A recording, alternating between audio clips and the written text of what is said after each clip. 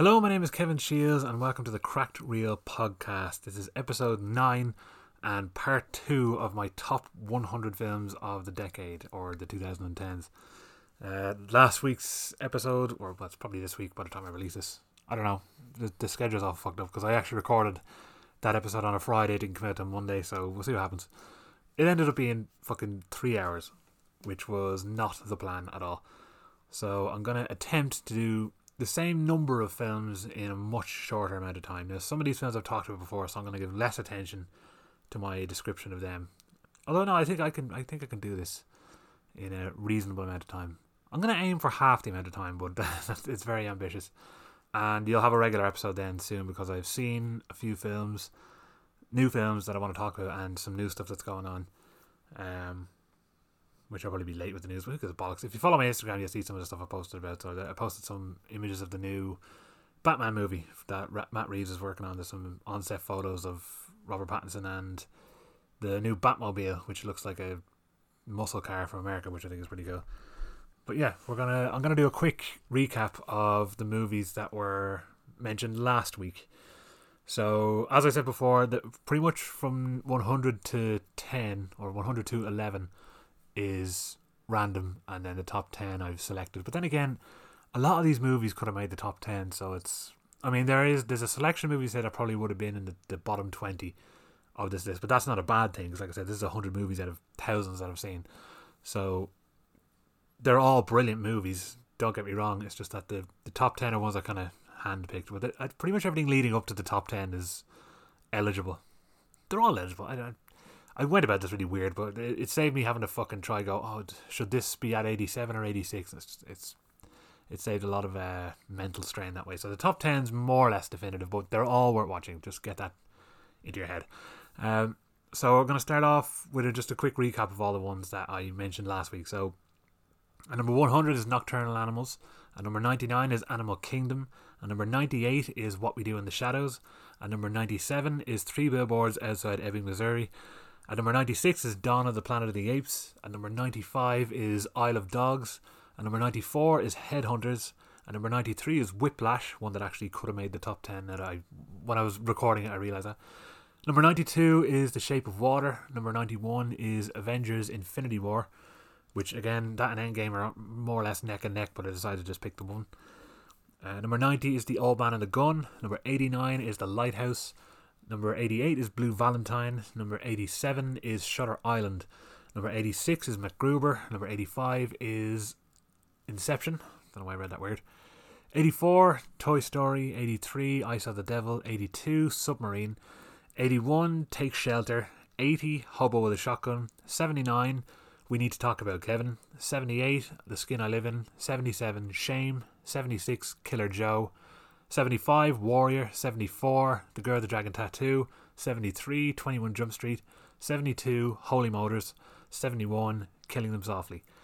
70, 12 Years a Slave. 69, Django Unchained. As I said, that should have been Shame now that I think about the number. 68, Blue Room. 67, Only God Forgives. 66, The Borderlands. 65, Under the Skin. 64, Startup. 63, Rush. 62, Train to Busan. 61, It Follows. 60, Wild Tales. 59, Captain America the Winter Soldier. 58, The Grand Budapest Hotel. 57, Her. 56, The Master. 55, The Wolf of Wall Street. 54, Hyena. 53, The House That Jack Built. 52, Dread. And 51, The Place Beyond the Pines. That was a mouthful. But now we're going to move on to number 50 to number 1.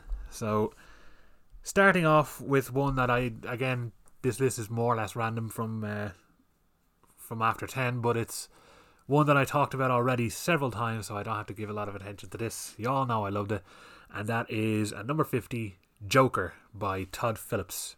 I thought this film was fucking tremendous. I like that he went, and again, tremendous just sounds like a weird word to me now, because I use all these words all the time, and when I'm hearing it back, I'm like, fucking hell, I never stop saying them. But yeah, this film I thought was excellent. I thought Joaquin Phoenix gave a mind-blowing performance. I thought Robert De Niro was excellent in it as well. He's kind of just playing an asshole, which he can do pretty well, as doing a likeable character, but he's definitely an asshole in this.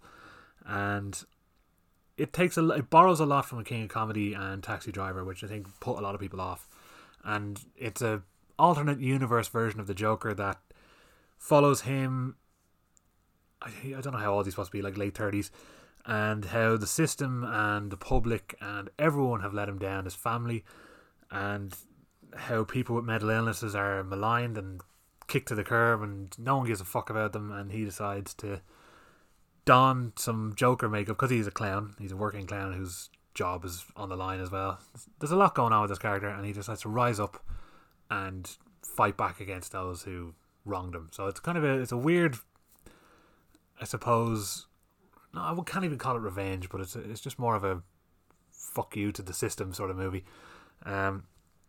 Excellent performances, really nicely shot. It's a digital shot movie, but they weirdly enough did the opening titles on film, which is strange. I can't say it's flawless. I think it's absolutely fantastic, but there is moments of CGI blood that are a bit irritating. But the film itself, the acting, the tension, the music, everything about it is fucking stellar. So I'd highly recommend this one. So this is Joker. Oh, I didn't even say the year it came out. It came out in 2019, so last year. And it was in my top 5, I think. Could have been at like number 6 or something. It was in the top 10 anyway of my best films of 2020 or 2019. And yeah, number 50, Joker from 2019. And number 49 is one that I think I keep forgetting whether or not this won Best Picture. I know I was expecting it to win Best Actor, and it didn't. And then I felt really disappointed because I had to watch the tremendous actor who was more or less a shoe-in fold up his speech and put it back in his pocket because he was kind of pre-celebrating. And that actor is Michael Keaton, and the movie is Birdman, or The Unexpected Virtue of Ignorance, from 2014,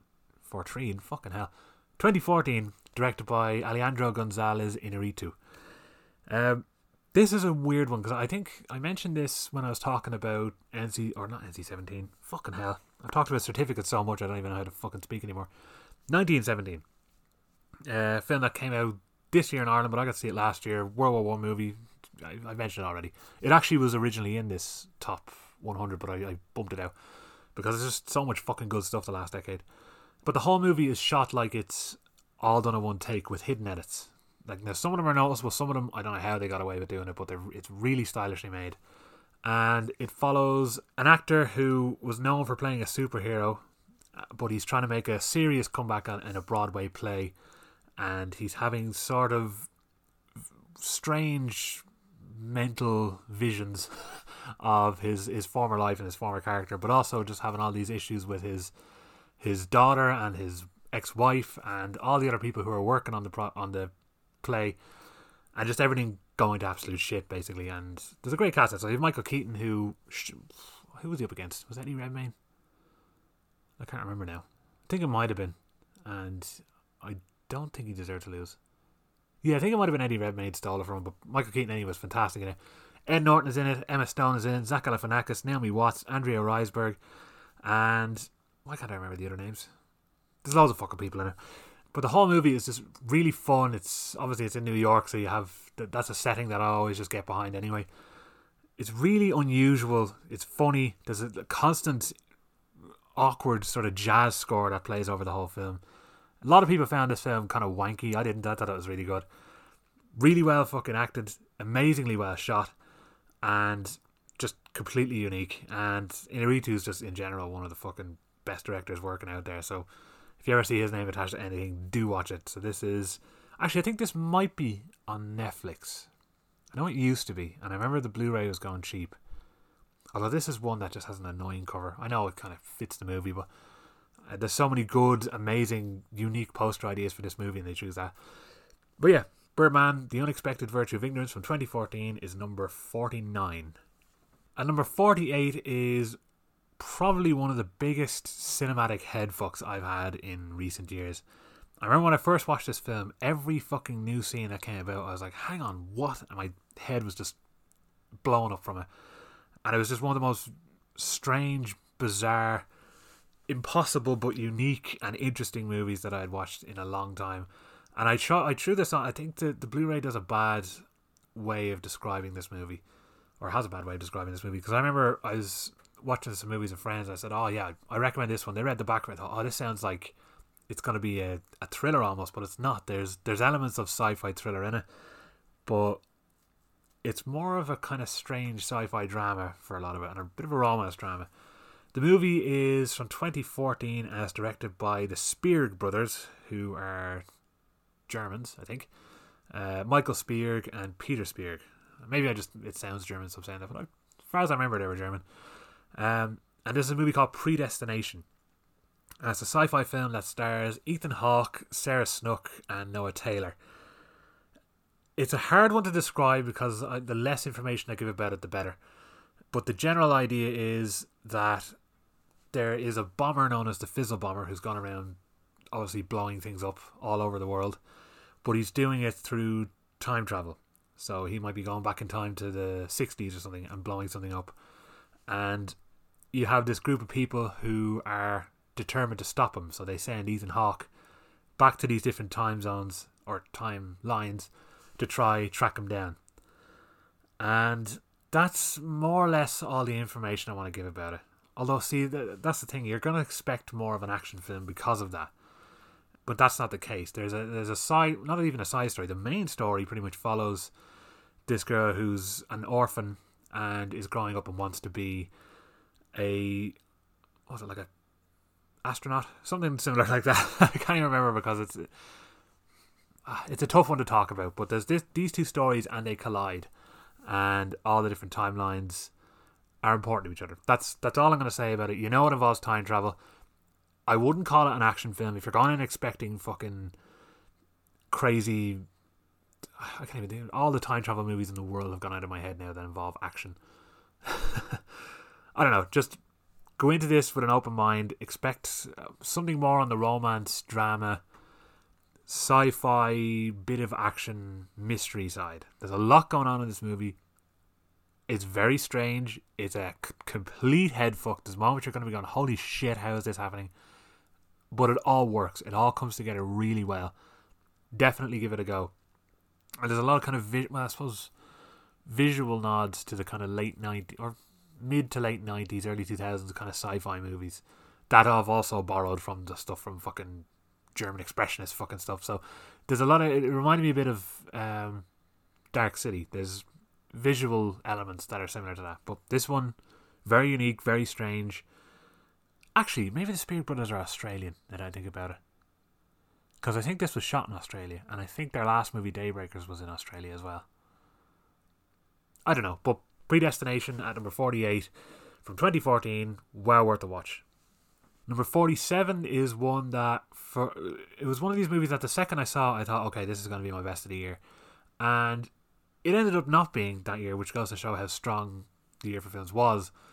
But this film left a serious impression on me because it's just so fucking amazingly well made. It's probably the best LA has looked in maybe the whole decade in a movie, other than Once Upon a Time in Hollywood. But of course, that's showing 1960s LA. This is modern day LA. And it's Dan Gilroy's 2014 movie Nightcrawler, which follows a gaunt, very strange and mentally empty. No, that sounds like he's stupid. I suppose lacking empathy. Jake Gyllenhaal, or Yilin Hooley, if you want to get technical, which I think I mentioned before. This follows him as a guy just who's very, very determined when it comes to anything, and I think he's a thief. I think he starts off as just some guy who like robs copper wire just to make money. Like he's a strange chap, and I think he's actually robbing it to fucking sell to someone. But he wants to get a job anyway, and he's very determined to get a job and will do anything and will work hard and all this. But he has a lot of trouble doing it until he discovers the magic of ambulance chasing and recording footage of incidents, whether it be accidents or crimes or events that happen, and selling it to news stations. So it's all about him trying to get into the world of crime journalism, if you want to call it that, but the lines between morality, I guess, are beginning to blur for him, because even though he's only there to record these incidents and providing to the news or any accidents that happen, he begins to perhaps manipulate these things. And that's as far as I'm going to go with it. So Jake Gyllenhaal's in it, gave one of the best performances he's ever given. He's just so intense and in your face, and it's just fantastic what he does. Rene Russo's in it as this like TV news veteran who's pretty much getting all the footage from him, and they have a weird bond. He sees it more as a relationship, she sees it as very business. And Riz Ahmed, which is one of the first things I saw him in.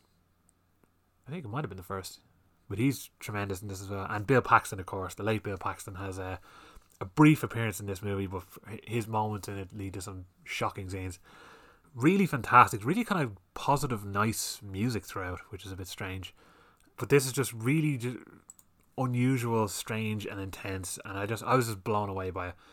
I've seen it twice, maybe 3 times now, and every time I'm just captivated by not only how fucking amazing LA looks in it, like I think it's shot digitally as well, and it's just the best looking film of LA I've seen in probably this decade or last decade. And obviously Jake Gyllenhaal's performance is fucking incredible and intense, and I think I've already said that. It's intense and in your face, and it's just a brilliant movie. So at number 47 is 2014's Nightcrawler. Number 46 is a strange, well, I can't even call this a strange one. It's more just one that's flown so fucking far under the radar. Not enough people are talking about it. And I thought it was fucking riveting. And it's a movie from 2018 directed by Carlos Lopez Estrada. And it's called Blind Spotting. And it stars David Riggs and Rafael Casal. I think that's how you pronounce his name. These two lads, I think, are best mates in real life, and they wrote the movie as well. So all their interactions and dialogue feel so natural that it's almost like a documentary.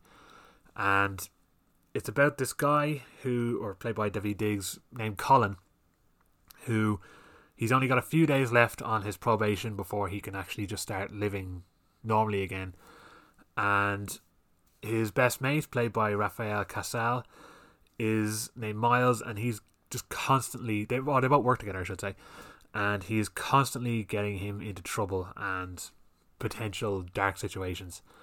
And it's about their last few, well, not their last few days, but the last few days of his probation in Oakland.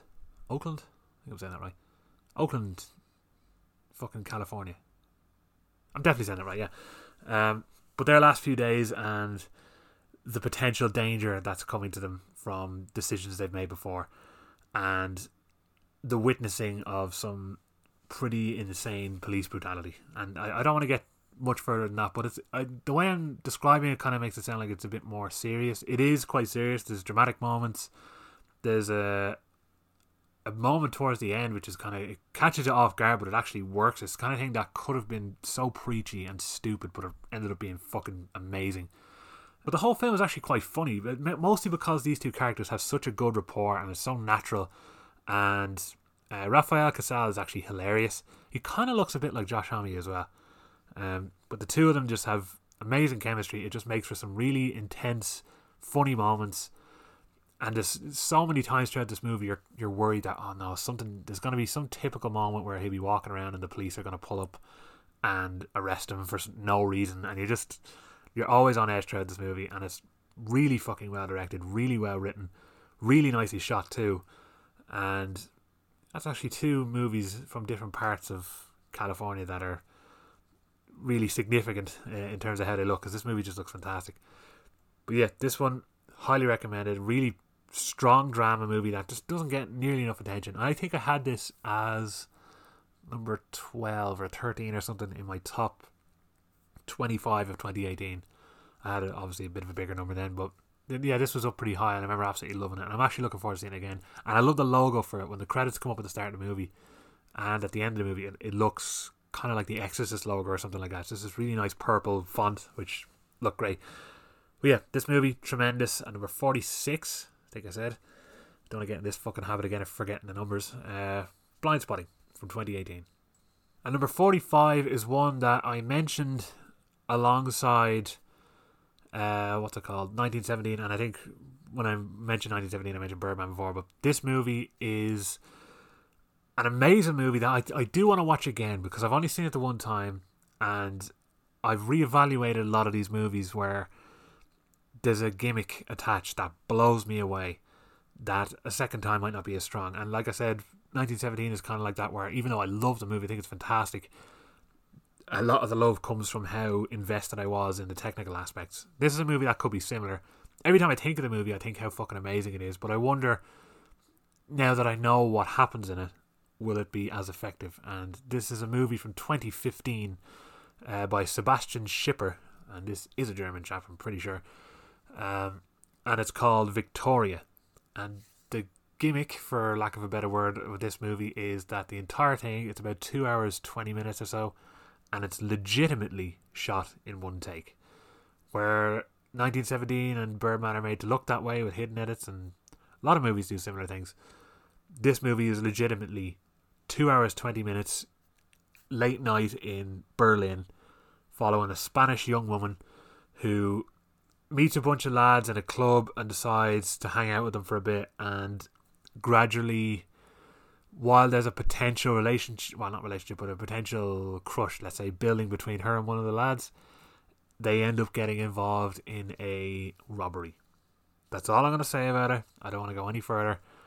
But how they fucking pulled this movie off absolutely blew my mind. There's so much little details that could go wrong. And I'd say there's little mistakes that they probably kept in, just words being jumbled up and whatever else. It just feels very natural. As far as I know, it took 3 attempts to shoot this movie.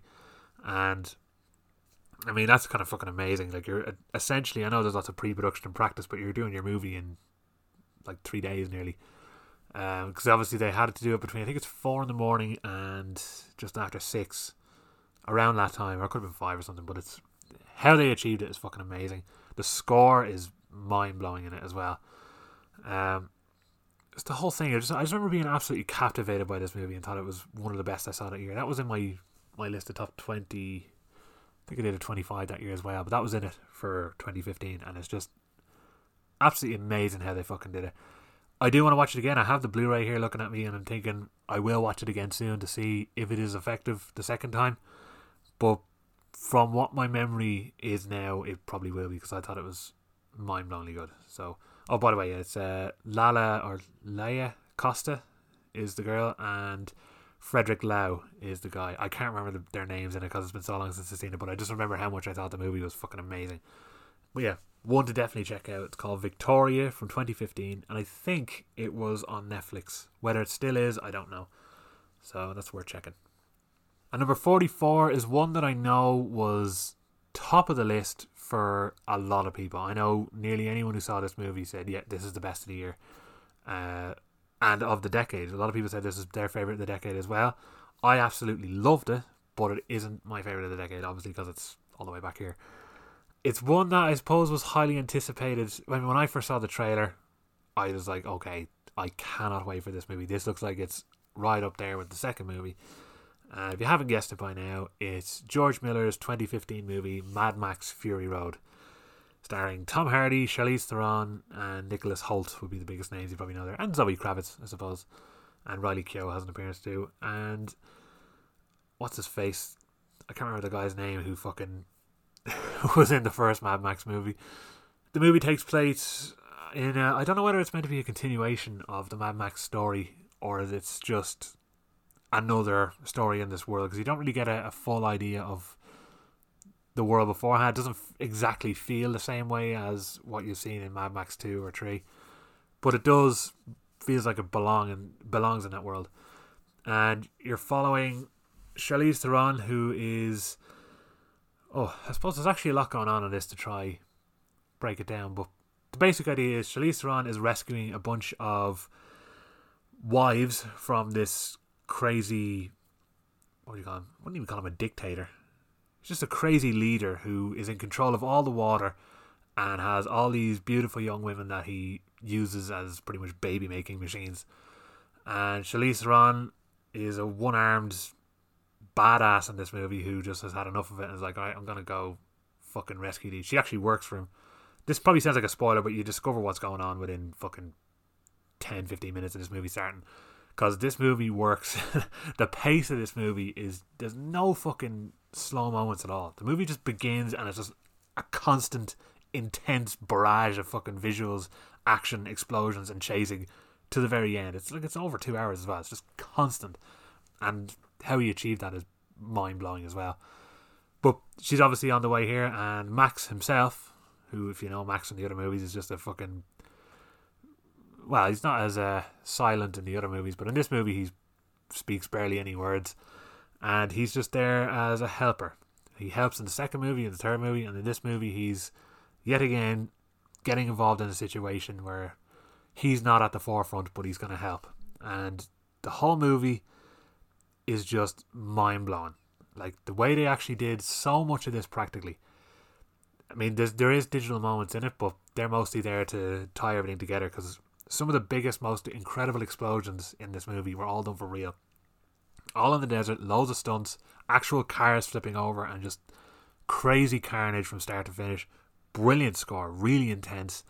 And I know there's a version called Black and Chrome, which is just a black and white version of it, that George Miller wanted to release, and eventually came to Blu-ray. I haven't watched that version of it yet. I'd be interested to see, but it'd be such a stark contrast, because this is one of the most vibrant looking movies you'll ever see.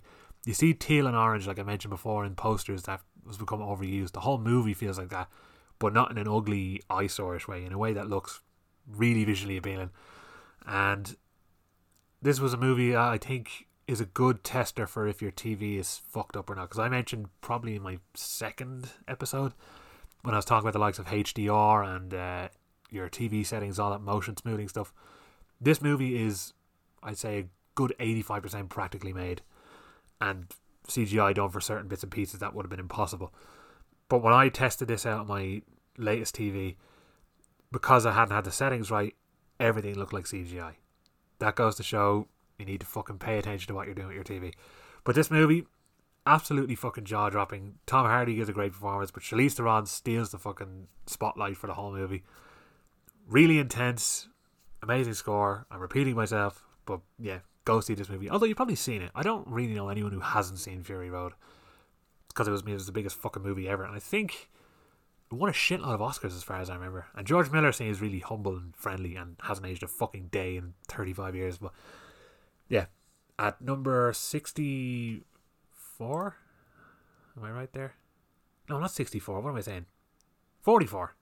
Jesus, I thought I was going to make it and not fuck up, but I did. So number 44 from 2015, George Miller's Mad Max Fury Road. And number 43 is definitely a divisive one that I know Joe from the Lazy Dads fucking hated, but I loved, and we had a brief argument about it on one of the Lazy Dads episodes. This is one from just one of the most audacious, incredible fucking directors I've ever seen, who I would have actually had one of his other movies in this, but it was released in 2009. I was thinking, was it actually released then? But the director is Gaspar Noé, and this is his movie from 2018, Climax. I got to see this in the Lighthouse Cinema in Screen 3, which is possibly the smallest screen that they have. Like, it's the kind of thing that you'd expect someone who has a cinema built into their house would have. It's really small, really cozy. One of my favourite screens. It's actually my second favourite screen in the place out of 4. But to see it on such a big screen, or such a small screen... No, how am I saying this? A big screen in such a small room, let's say, was a complete fucking assault on the senses. And just the tension throughout is fucking palpable. The plot of the movie is a bunch of dancers in the mid-90s who are practicing for an up-and-coming event, are rehearsing in a school that's closed for the summer. And although it's like a boarding school, because there's rooms and stuff in it to people to sleep in. And they're just doing this amazing choreographed dance scene. And the opening of the movie is actually just this TV. It's about 10 minutes introducing every character. It's like their audition tape to be part of this dance troupe, and you get an introduction to what all these characters are like. And I know some people don't like that shot as well, because the opening shot is just of this TV for 10 minutes, but either side of the TV is like a stack of movies that inspired Gaspar Noé and all the books that he liked on either side of it. So I think a lot of people were annoyed about that, but they gave a free pass to Jordan Peele for doing the exact same thing in Us. But yeah, so you're introduced to all these characters, and then it's them practicing on their night out. They're celebrating and like, oh, we had such a great practice, whatever else. let's all drink some sangria, but unbeknownst to them, it's been spiked with serious heavy-duty LSD. And you essentially witness everyone in this dance group having severe psychological mental breakdowns, mostly while dancing. And what I thought was so fucking good about this movie is, well, first of all, it's almost entirely non-actors. They're all actual dancers who just gave 110%.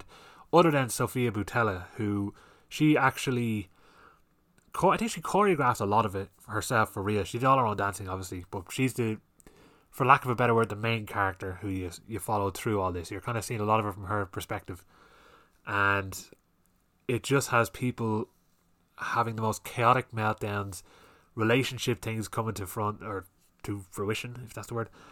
But it's paced weird. So you've the opening scene is one of the best things I've ever fucking watched in the cinema. It's a choreographed dance scene which must go on for like 10 minutes, and it's all one take, and incredible how they pulled it off. Then it's just them getting to know each other, and then you have this big middle section of the movie which is just all these characters in different conversations, and it might be about 15 minutes of that, of all these characters just talking to each other. All these lads saying fucked up shit about girls they want to fuck, and all these girls talking about all the lads they want to fuck, and it's all a lot of sexual repression from everyone in there, because they've all been working together for so long. They're all just like, oh, I want her, I want him, whatever else. And through the taking of this drug, they all start to break down, and then all of the stuff they've spoken about just comes out in very physical form, and that's the best way I want to put this movie. But as you know, it's Gaspar Noé, so things go very dark fucking places. I think if you're expecting something as dark as Irreversible, I Stand Alone, or maybe even Enter the Void, you're not going to get that level. But this is just more a total oral visual assault of a movie. And just how he made it is just beyond me. I think it's fucking incredible. The dance sequences are fascinating. And again, more stuff that people didn't really get on board with that I thought was deadly is his opening and I suppose closing credits, and just credits throughout the movie, because the movie starts with opening credits in reverse, then you have the movie starting, and then you have credits maybe about 15 minutes in, and then about an hour in you've credits that appear. And I just thought the way it almost breaks the movie up into chapters. I just thought it was fucking brilliantly done. Amazing music. It's all kind of 90s dance music and remixes of 70s classic music, which have actually been redone for this movie just to beef up the soundtrack. And it's just, I think it's fucking fantastic. And Arrow Video did a lovely special edition of this movie with a great slipcover, which I picked up very, very early on. I spent full price for it, unfortunately, because they had copies gone for a while, but it was worth it because this movie is outstanding. And like I said, if Enter the Void had been released in 2010, that would have been included on the list as well as this. So Gaspar Noé's 2018 movie Climax at number 43. And number 42 is one of two movies from Yorgos Lanthimos that I'm going to include. One of them, which you might expect to be here, which isn't, though I really enjoyed it, is The Favourite. I thought that was great, but it wouldn't make my top 100. But this movie is the first one of his movies. Oh no, it's actually not the first movie of his I saw. The first movie of his I saw was actually Dogtooth, but this is the second movie I saw, and it was the one that had left a great impression on me, and it is 2015's The Lobster. This is one of the most bizarre, high-concept, crazy, unusual movies, which is shot primarily in Dublin and I think Kerry. Is it Kerry?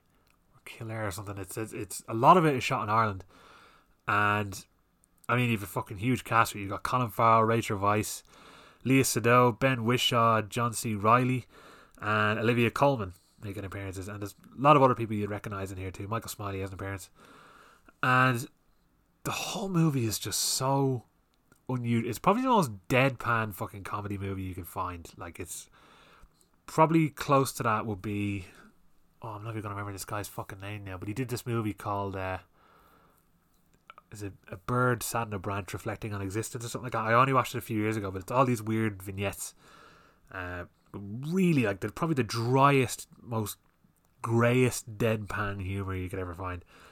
This movie is a bit more structurally strong narrative wise, but it has that same level of just really strange but also really jet black deadpan humour. It's in a dystopian future where, according to the laws of this city, if you are single, you are taken to this hotel where you have, I think, 45 days to find a partner, or you'll be transformed into an animal of your choosing. So if you don't find love within 45 days, you are to pick an animal and then you'll be turned into it, where you can just roam the world free or roam the woods. So it's very bizarre, and you're following Colin Farrell. I think he's recently widowed, and this is him on his journey to potentially find love. And it's just one of the most unique, strange, bizarre, dark. There's some ugly, fucked up moments in it, but overall it's just made me go, this movie is fantastic. I absolutely loved it. You'll never have seen anything like it. It is completely unique, and that's why Yorgos Lanthimos is one of the best fucking directors I've watched. He has a movie I saw or haven't seen yet called Alps that I really want to check out. But Dogtooth, completely unique, really fucked up. This, unique and fucked up, and the next movie, when I get to it, is also unique and fucked up. But for now, 2015's The Lobster by Yorgos Lanthimos at number 42. And number 41 is a significantly more uplifting, nice, friendly, family fun kind of movie. And that is from Pete Docter. And it's from 2015 and it's called Inside Out. It's a Disney Pixar movie. And this one just really left a fucking strong impression on me. I mean, the opening short film, I think, for this, because they always have a short one, was, I think, the Volcano one, which is based on this couple. I think they're a Hawaiian couple who sing love songs, and they basically animated one of their songs, I think, into this story of a volcano. Was he fall in love with another volcano? I don't remember. But this one is about a little girl who's moving, or I think she's maybe like 10 or so, around that age. Just at the actually, it might be a bit later than that. I think she's 12. She's moving into the adolescent side of her life. And her family have moved to San Francisco, and the move is such a big change for her, and you get to experience this from all the different emotions that live inside of her head. I think there's joy, anger, sadness, fear, and disgust, and you have all these different emotions in her head that are all different characters, and it's all the stuff that they get up to in trying to keep her on a emotionally strong level. So it's a really unique, interesting idea. It's basically a way to explain to kids how your emotions work and how they can affect you and the importance of looking after them, I guess. And it's just really fucking smart, really well done. Great cast as well. You got Amy Poehler, Richard Kind, Phyllis Smith, Mindy Kaling, Bill Hader, Lewis Black, the legendary Kyle MacLachlan, and Diane Lane, and again, another heap of people, Frank Oz, Flea, whatnot, lots of people.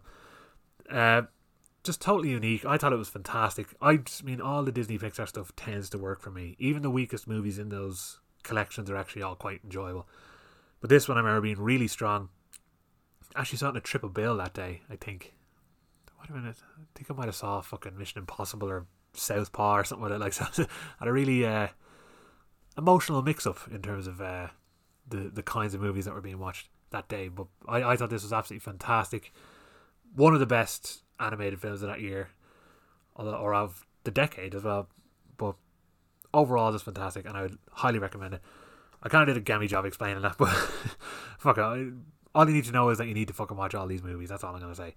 This appeals to everyone. It's good to watch with kids. It'll give them an understanding of emotions and everything else. And it's fun. It's really entertaining and funny, and with usual Pixar stuff, they know how to tug at heartstrings where they need to. So yeah, 2015's Inside Out at number 41. And number 40 is one that I think people who know me well enough probably thought this might make my top 10, and it nearly did, but obviously it didn't. And this is the second of two Jeremy Saulnier movies that are on this list, the first being Blue Ruin, and this one is 2015's, although 2016 is when it got released here, so 2016's Green Room.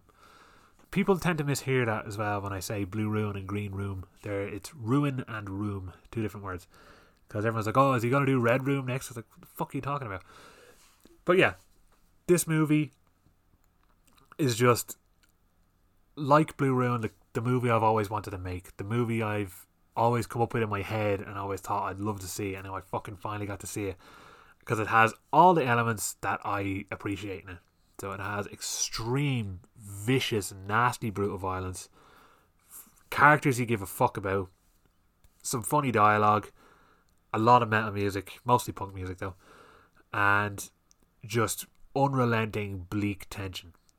All that stuff just comes together and creates one of the fucking finest thrillers of the entire decade. I've watched it, just according to my letterbox here, I think I've seen it 6 times, 5-6 times since it's come out, and I think I saw it 3 times in the cinema because I just thought it was so fucking good. And I only recently got the Blu-ray. I wanted to get it with a slipcover. It sadly didn't have it, but it also didn't have the artwork I wanted. The main artwork is made to kind of look like the London Calling album cover, but with a machete instead of a guitar. But the general plot of the movie is a punk band are supposed to play a gig, but it ends up getting cancelled because of some violation on the campus, something to do with the campus and how bands aren't allowed to play there anymore. So the guy who set them up says, look, I can set you up with a gig. It's going to be a good bit down the woods, and it's for a bunch of neo-Nazis. But if you go in there and you just play some hard music and get the fuck out of there, you'll get paid, cash in hand, fine, whatever else. But they get down there, and unfortunately, while they're in the green room, they witness a murder, which then leads to them being trapped in the green room with a whole horde of violent fucking Stanley Blade carrying, machete carrying neo-Nazis who are intent on killing them. And they are led by none other than Patrick Stewart. And I think that's one thing that's going to surprise people in this, is to see Patrick Stewart, probably one of the nicest, friendliest lads in the world, playing a violent, reprehensible, fucking emotionless neo-Nazi leader. You had the late great Anton Yelchin in there. This was one of his last movies. I don't think it was the last. At least the second or third last movie he did before tragically passing away in 2016, I think it was. And you have Imogen Poots, Alia Shawkat, Joe Cole, who I'm really looking forward to seeing in Gangs of London, the new series by Gareth Evans. Gareth Evans. And who else? Oh, Macon Blair, of course, is in there too, who he seems to work with Jeremy Sonley all the time, and he's brilliant in everything I've seen him in. This movie is just so smart, so tense. Every moment you think, okay, I know what's going to happen here, doesn't happen. Any idea you're like, why are they doing this? They then try that thing that you thought about. It's like they're expecting the audience to ask these questions of, why aren't they trying this? But they are going to try it. They try it eventually, and not everything works. Because I like the human error that he writes into his movies, and this movie is laden with it. They're in a situation where you have to think, I'm in that situation, how would I get out of it? And everything you come up with is not going to work. You don't know what's outside the room. You have to think about it from their point of view, and the movie just does such a great job at making the characters smart, making them think, and making things not work out. And it's just rife with fucking tension. Some of the best set pieces I've seen, and some violence in it that is stomach turning. And I remember when I was at the Jameson Festival, I think it might have been Audi Festival at this point, some of the noises I heard coming from the audience after some of the violence in this movie was tremendous. So definitely check this one out. It makes a great companion with Blue Ruin, even though they're both different movies, but they both are tonally similar. And yeah, Jeremy Sonley, his movie did after this, Hold the Dark, was good. I didn't love it, but there are moments that are fantastic in it. But either way, he is one to absolutely watch. And he worked on season 3 of True Detective, so anything with his name attached has me on board. So number 40, Green Room. I'm gonna try speed this up a little bit because I'm still fucking talking here. I thought I'd be flying through these a bit more, but I still want to describe these movies, but I don't want to get stuck talking about them like I have been. So number 39 is from Denis Villeneuve, and he's on here a few times, which you're going to see. And it was this 2015 intense thriller called Sicario, where you're following Emily Blunt as an FBI agent who is assigned to a task force against the drugs over the border between the US and Mexico. And she's on a force with Josh Brolin and Benicio del Toro, and is starting to learn that these lads might not be what they're cracked up to be in terms of their moral compass and what they'll do to get things done. And it's just fucking rife with tension. Some of the action set pieces in this movie had my heart in my mouth. Brilliantly directed by Denis Villeneuve. The cinematography is incredible. Of course, Roger Deakins is involved in that, so you can expect brilliance. And Johan Johansson did the soundtrack, or the score I should say, which is just fucking incredible. And it's really sad that he's not with us anymore to bring more amazing scores, because this movie is just fucking... I think this might be the first thing I saw him do, and it just blew me away. You obviously have John Bernthal, Daniel Kaluuya involved there as well, Jeffrey Donovan. Lots of people showing up in this movie too. All these movies will have characters you recognise, unless I say otherwise. But yeah, just amazing performances. Quite unique. There's a scene involving... several scenes actually. So many scenes in this movie are just so intense. One involving night vision, another one involving the traffic across the border. That's all I'll say about it, but it's fucking so intense. And there's a sequel to it too called Soldado, which I thought was really good. I didn't like it as much as this. It goes in a very different direction. It feels like a different creator behind it, but it does feel like it's in the same world and you're following some same characters. And I think there's a third one coming too, which I'm looking forward to. But this one, Sicario, outstanding. And number 38 is one that you would nearly expect Spike Jonze to have made, but he didn't. It's Charlie Kaufman who actually directed it with a guy named Duke Johnson. And Charlie Kaufman obviously has worked with Spike Jonze, and they have... The reason I'd say Spike Jonze is because it's the kind of thing he would make. It's the kind of thing Charlie Kaufman would write. So immediately you look at it and you go, it's got to be one of them. And it was. There are 3 people in this entire movie, even though there is hundreds of people. It's called Anomalisa, and it came out in 2015. And it's a stop motion movie done with these amazingly detailed puppets. And it's about this inspirational speaker who he goes to a hotel across the country. Obviously, he has a family at home, whatever else. And while he's there, he meets eyes with this woman played by Jennifer Jason Leigh. Although I didn't say the guy's name, it's David Thewlis is playing him. And they have a potential spark of love. But everybody else in this movie is voiced by Tom Noonan, whether it be man, woman, or child. They're all voiced by Tom Noonan. And that's to give this idea of how monotonous everyone is and how ununique everyone is, if that's a word. But it makes Jennifer Jason Leigh stand out more. And it's about this weird, surreal, nightmarish love story of these two coming together. And I remember just being so hooked into it. You really care about characters, even though they're fucking puppets. And it all looks really real. It's just a really nice movie, but also really just sad and bleak. And there's a lot going on in it. Like, it goes... It would make a good companion with the rest of his movies, let's say. More so... being John Malkovich. But Anomalisa from 2015, really unique, really fantastic, and on Netflix as far as I remember. And number 38. And number 37 is another from the fantastic Alejandro González Iñárritu, and this is actually the last movie Emmanuel Lubezki shot until... oh no, am I wrong there? I have to check this guy's... because I keep mixing these fucking cinematographers up. Yes, it was him, because I mix him up with fucking Hoyt van Hoytman all the time. Emmanuel Lubezki is the last movie he shot until the next movie he's going to be doing with David O. Russell now, which I only heard today.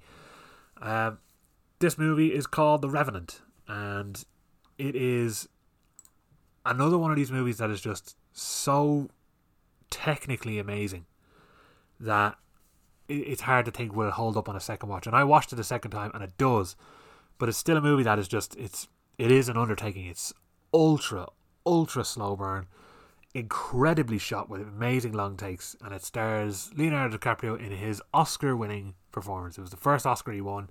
Everyone thought it'd be for Wolf of Wall Street. It ended up being this, and he deserved it because he gave 3,000 fucking % into this role, to the point where he nearly got hypothermia and fucking pneumonia and ate real bull hearts and all kinds of shit, or buffalo hearts.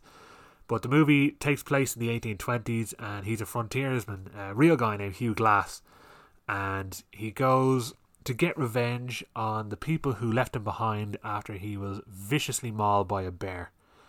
And you have people in this such as Tom Hardy, Donal Gleeson, and Will Poulter, who, as I mentioned before, the actor with the eyebrows.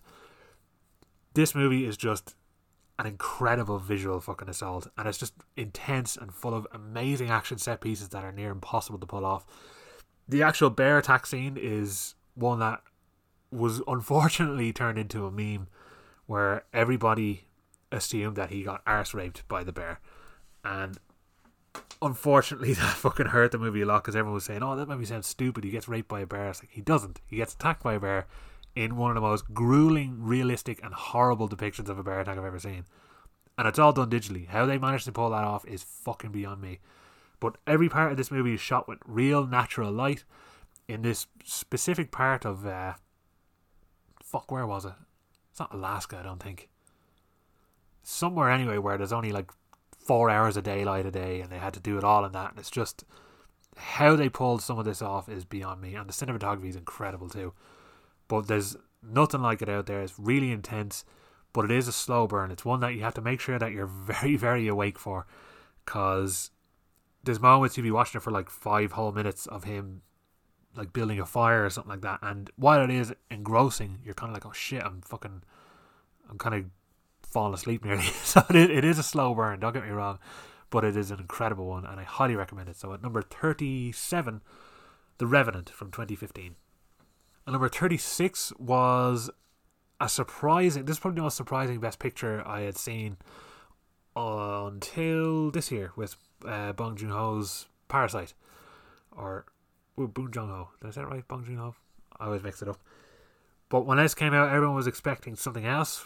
What it is, I can't remember. It could have actually been The Revenant, now that I think about it. I think everyone was expecting that to win Best Picture, and this ended up taking it.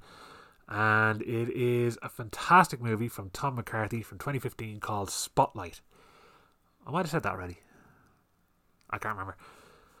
But this movie is about the Boston Globe and how they uncovered a huge scandal into child molestation within the Catholic Church. And this is set in 2000, I think, or 2001.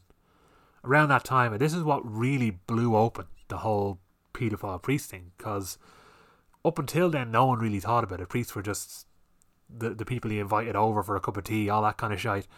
But there's a huge, horrible, seedy underbelly that no one talked about in movies. No one really ever went for. Like, most movies that would have anything to do with this, it would be done maybe a comedy sort of way. But this movie, obviously it's a new movie, it's just take place in the early 2000s, investigates how they discovered all this, how they went about exposing it, and the effect it had on people. And it's just, I think I consider all these people heroes that they're based on, because they blew all this wide open and showed that the Catholic Church is full of absolute fucking scum. And let's leave them behind. But the movie stars Mark Ruffalo, Michael Keaton, Rachel McAdams, Liev Schreiber, John Slattery, Stanley Tucci, and Billy Crudup, as well as a whole heap of other people that you definitely recognise. But how this is put together is just fucking superb, amazing, entirely dialogue driven, fantastic drama. It's a movie, if you know what happened with the Boston Globe, you know where it's going to go. I mean, it is history movies, you tend to have an idea where it's going to go. It's rare you're totally surprised, but it's the journey getting there and the performances around it that are just jaw-dropping. Mark Ruffalo in particular gives a fucking amazing performance in this movie. As one I think should be seen by everyone, and it is on Netflix, so definitely give this a look. It's Tom McCarthy's Spotlight from 2015 at number 36. And number 35 is one that became a surprising, colossal, I mean huge fucking hit, to tell the story of one of the most influential rap groups in history, who are so influential, I think they're in the Rock and Roll Hall of Fame, as far as I remember. This is F. Gary Gray's, or yes, I always read his name weird, F. Gary Gray's Straight Outta Compton from 2015. And this follows the story of NWA. I won't say what that stands for because I'd like to keep this podcast, but you can Google it. This was the group that started the careers of Dr. Dre, Eazy-E, and Ice Cube. Mostly, they're the biggest people who are involved in it. Obviously, Dr. Dre is now probably the richest man in rap at the moment. He just owns everything. He owns Dre Beats. He's just one of the most legendary producers you've ever heard, as well as one of the best rappers out there. Although, I won't get into rap now, but obviously, my opinion on rap has changed over the years. I don't like a lot of modern rap, but the era that this came out in and the importance of it is what I love. Amazing performances in this movie too. Corey Hawkins, Jason Mitchell, Marion Yates Jr., Aldous Hodge, if you can read that right, Neil Brown Jr., but the standout for me is O'Shea Jackson Jr. And that is actually Ice Cube's real son playing Ice Cube in this movie, to the point that you actually just forget that it's not really Ice Cube. You think it's just like footage of him from 87. and it shows how they all got together, how they all wanted to fight against the system and the police brutality and just general police behaviour, if you want to put it that way, and how their music inspired a rise up against this stuff and a new hard edge type of rap music that fought against the system. And it's amazing, like, because it plays out like a typical music biopic, which is, yeah, it's fine. Oh, actually, Lakeith Stanfield and what's his face is in it, Paul Giamatti, forgot about the two of them. Yeah, it plays out like a typical music biopic, but it actually has this almost a crime thriller feel to it for some of the stuff that's going on and what they've inspired, and it's just absolutely fantastic. It's about 2.5 hours. I actually have an extended director's cut I haven't watched yet, which I think bumps it up to near 3 hours, if I remember correctly, which I must actually get around to watching because I've been dying to watch it again, but I remember fucking thinking it was just fantastic, really something that I didn't expect to be as brilliant as it was, and it just blew me away. And again, it's set in the era of rap music that I love the most, like the late 80s, late 80s, early 90s. And it's good too if you've seen the documentary The Defiant Ones, which I'd totally recommend, which is based on Jimmy Iovine and Dr. Dre. And Jimmy Iovine obviously produced a lot of amazing rock albums back in the 70s, and he's one of the most influential producers out there. But himself and Dr. Dre got together I think they pretty much started Dre Beats, like they were the people behind that and struck the deal with Apple. But it shows their prospective careers leading up to this moment. But you get a really good insight to Dr. Dre's not only contribution to the rap scene back in the 90s and the 80s, but how accurate all the stories in this movies are.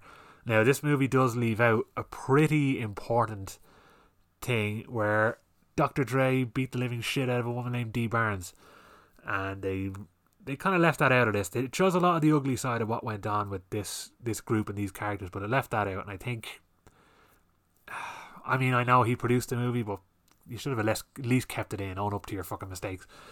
But anyway, fantastic fucking movie, thoroughly recommended. F. Gary Gray's Straight Outta Compton from 2015 at number 35, did I say? Let's check. Yes, 35. And number 34 is one from, as you know, one of the greatest fucking directors to ever live, Mr. Steven Spielberg. And this movie was from 2015, and it's called Bridge of Spies. And I just remember being fucking blown away by this movie. Written by the Coen brothers, which is an unusual trio of people to have behind a movie, but a fucking great one, because the dialogue is really sharp and smart and good in this movie. And a lot of the time, Coen brothers written stuff doesn't come across as well, except Bad Santa, which I love as well. But this movie stars Tom Hanks, and he is a New York lawyer who is sent over to Berlin to negotiate the release of an American who was in a plane shot down by the Soviets. And in return, he is going to arrange the release of a Russian spy that the Americans have caught. And it stars, as I said, Tom Hanks, and Mark Rylance plays the Russian spy. And you've loads of people in this. You've got Billy Magnuson. I think he plays, I can't remember whether he plays the spy or the pilot who's cop. Alan Alda's in it as well, Amy Ryan. And just some of the most fucking fantastic performances that I've seen in a long time. Mostly just down to Tom Hanks and Mark Rylance. They are absolutely blinding in this movie. I think, did Mark Rylance win supporting actor that year?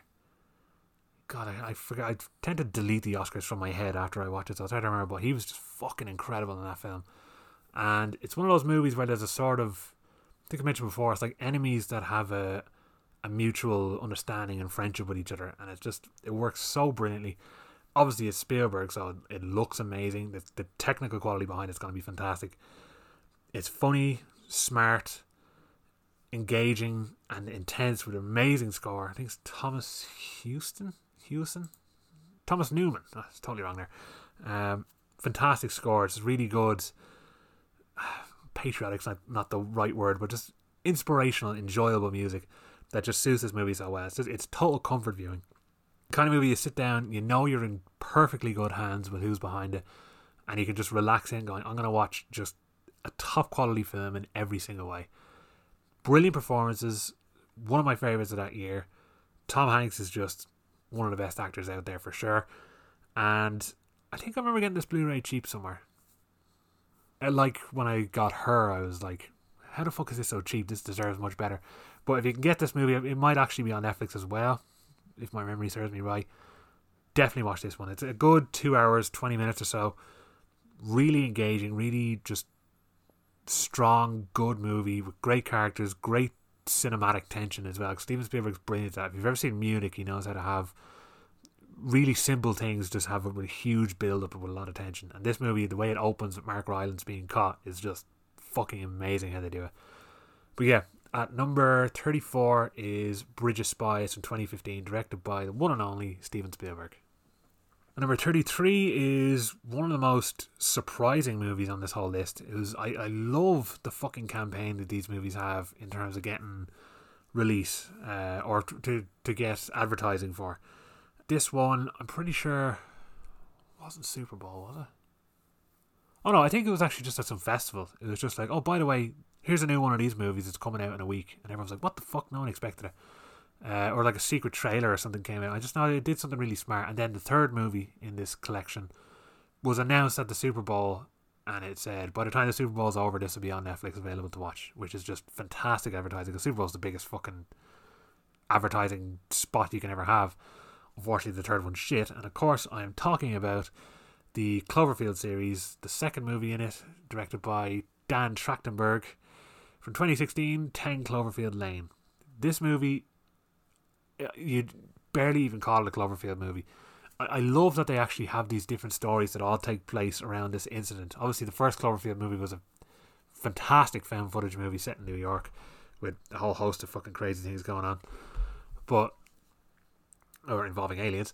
But this movie is a lot more reserved and a lot more tense. And partially, I think I can't say it hurts the movie, but I think what would make this movie stronger is if you didn't know it had anything to do with Cloverfield.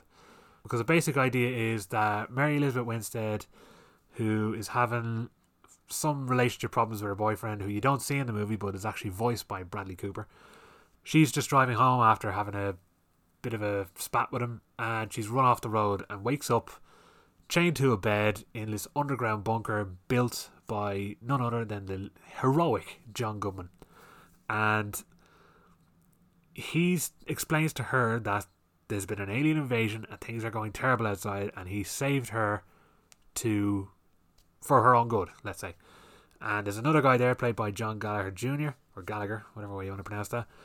And it's about the tensions between the three of them. They're going to have to stay there while there's this infection and invasion going on outside. And you wonder whether John Goodman is telling the truth or not, and what his intentions might actually be. It's more a chemical attack that they're worried about, more so than aliens. But John Goodman believes aliens are responsible. And if you know Cloverfield, you know he could be telling the truth. But it's more his motivations for having her there and having him there. And there's a lot of stuff going on with it. Really compelling, intense mystery going on throughout this movie. Because, even though what I've explained there might make it seem like, oh, well, you have an idea whether or not he's good or bad. You don't. You really don't know. Every time you think that he might be bad, you see something that could actually be in his favour. And every time you think there's something in his favour, there's something that might be a bit seedy. And you're always wondering, is this guy telling the truth? Is this actually happening? It's fucking brilliant. The Cloverfield connection does hurt it somewhat because there is the Cloverfield incident, and it's unfortunate that you're a bit weighed down by that, but I don't think it actually affects the movie at all, because the tension in this movie and how good John Goodman is, and Mary Elizabeth Winstead is fantastic too. And this was a fucking really dark movie. I think it might have been 12s in England or 12s over here, but like PG-13 in America. But this really fucking pushed the bar for what that rating should be. Just in terms of how grim it is, how tense it is. Some of the fucking scenes in it are rough. Like, I don't know how they got away with that rating, to be honest. But amazing performances, really claustrophobic and tense and smart, and just really creative, good characters. Mary Elizabeth Winstead's a fucking smart character, and it's so satisfying to see, because I fucking hate stupid characters in stupid situations. So, like, she's a character that uses her brain, and I think that's fucking important. John Goodman is also a smart fucker in it, and it just makes for this head-to-head work so brilliantly. I don't want to say more about it. I don't feel like I've given too much away because, I mean, all this you can pick up from the trailer. But this is just one that I highly recommend. I highly recommend all of them. Why do I keep saying it? I recommend all these movies, obviously. There's no point me saying that. This is fantastic. It's my favourite of the 3 Cloverfield movies, even though I love the first one. The third one is shit. It's really fucking shit. I won't even get into that, but it's shit. This is fucking great. Dan Trachtenberg's 2016 movie, 10 Cloverfield Lane, coming in at number 33. And number 32 is one that I think people would have expected to be close to my number 1 spot. And this is Quentin Tarantino's The Hateful Eight from 2015, although 2016 is when it got released here. I have seen this movie in its full 3-hour runtime about 6 or 7 times now. Or it could be 5 or 6, definitely 6 anyway, around that number. I absolutely fucking adored this movie. First of all, I love westerns. I love all these actors. I love Quentin Tarantino. And I love long movies. And this movie, I've seen every available version of this movie. So, in, I suppose, different formats. I got to see the regular version of it in the cinema, which is about 2 hours 50 minutes, about. And then I got to see the 70mm Roadshow version, which is 3 hours and 10 minutes, about, or 3 hours 6 minutes, around that time. And then there was the Netflix version, which was set up to be a 4-part miniseries, which I think adds up to about 3.5 hours, about that length.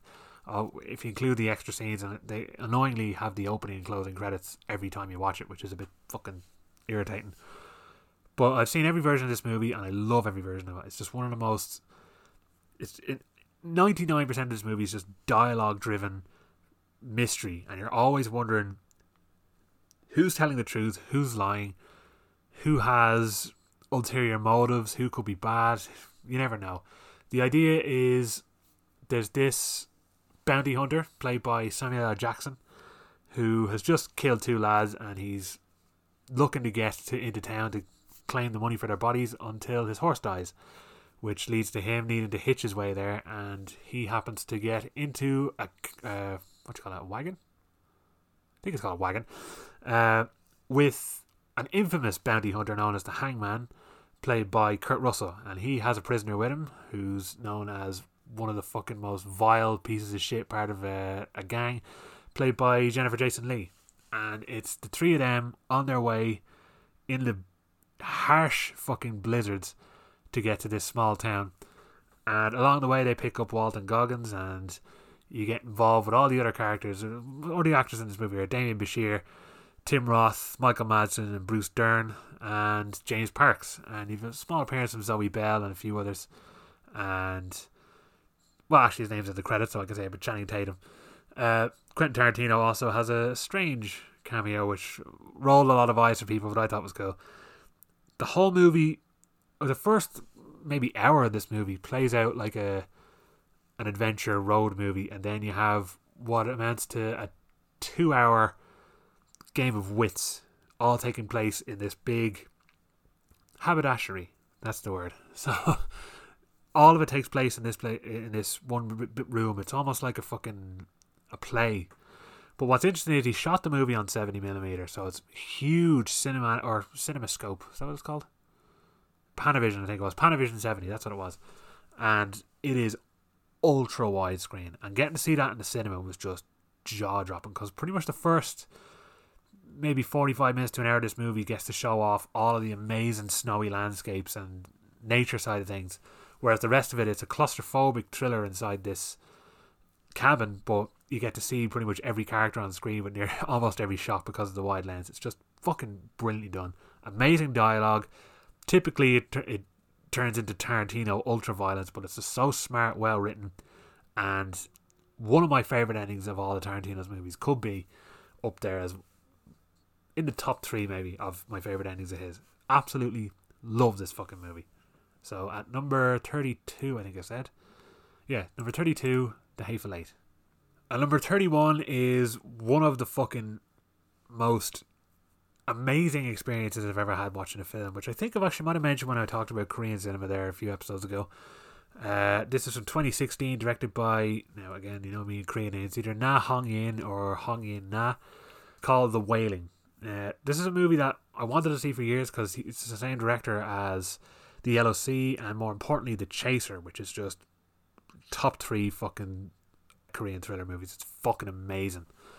So this was always on my list. 2.5 hour Korean mystery horror movie. You can't fucking have me more on board than that. But it's a strange one because you're constantly... Well, actually, no, I'm briefly going off topic there. It's a strange one because it didn't get a proper release here. It has a shitty DVD, had no Blu-ray. Don't think it got a cinema release as far as I remember, unless it just had one day. But it more or less went straight to Netflix, and that's how I got to watch it. And fucking hell, I watched this with a group of friends, and we loved it. This is at a time where they smoked cigarettes, so there was 2 cigarette breaks throughout, and we actually did it at such a perfect time that we got to break the movie up into 3 parts and got to discuss each part as it went outside and thought, oh, what's going to happen? We were really so invested in this movie, and especially the last 20 minutes or so, we were fucking hopping around the room trying to figure out what was going to go on. It was just one of the best visual or movie experiences I've ever had. It's fucking amazing. But the general idea of the movie is a Japanese stranger arrives in this small village in Korea not long after a weird sickness is spreading around, making people violently near death in terms of illness. Basically, it's like a coronavirus movie if you want to look at it like that. But this follows a detective who's trying to find this guy and solve the mystery as to whether or not this guy is spreading a disease, who he is, and how it could affect his family. Now, there's a lot of Korean names here, which I'm probably going to butcher. But you have Kwak Do Won, or Do Won Kwak. Oh god, I'm so bad at pronouncing these fucking names. Hwang Young Min, Chung Woo Lee, or Chung Woo Hee, and Yoon Kunimura, which is probably the easiest one to pronounce. And Kim Hwan Lee Hao Yen.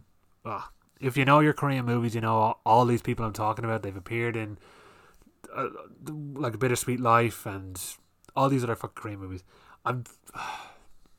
I should really learn how to pronounce these fucking names properly, because Jesus Christ, that was actually a fucking attack on the country nearly. It was so fucking bad. But what I will say is this movie has a lot of familiar Korean faces in it. If you've seen a lot of Korean cinema, you'll recognise a lot of these people. It's surprisingly funny at times. Like I said, the Korean cinema in general has a really good balance of comedy and, in this case, terror. It knows how to balance those things really fucking well.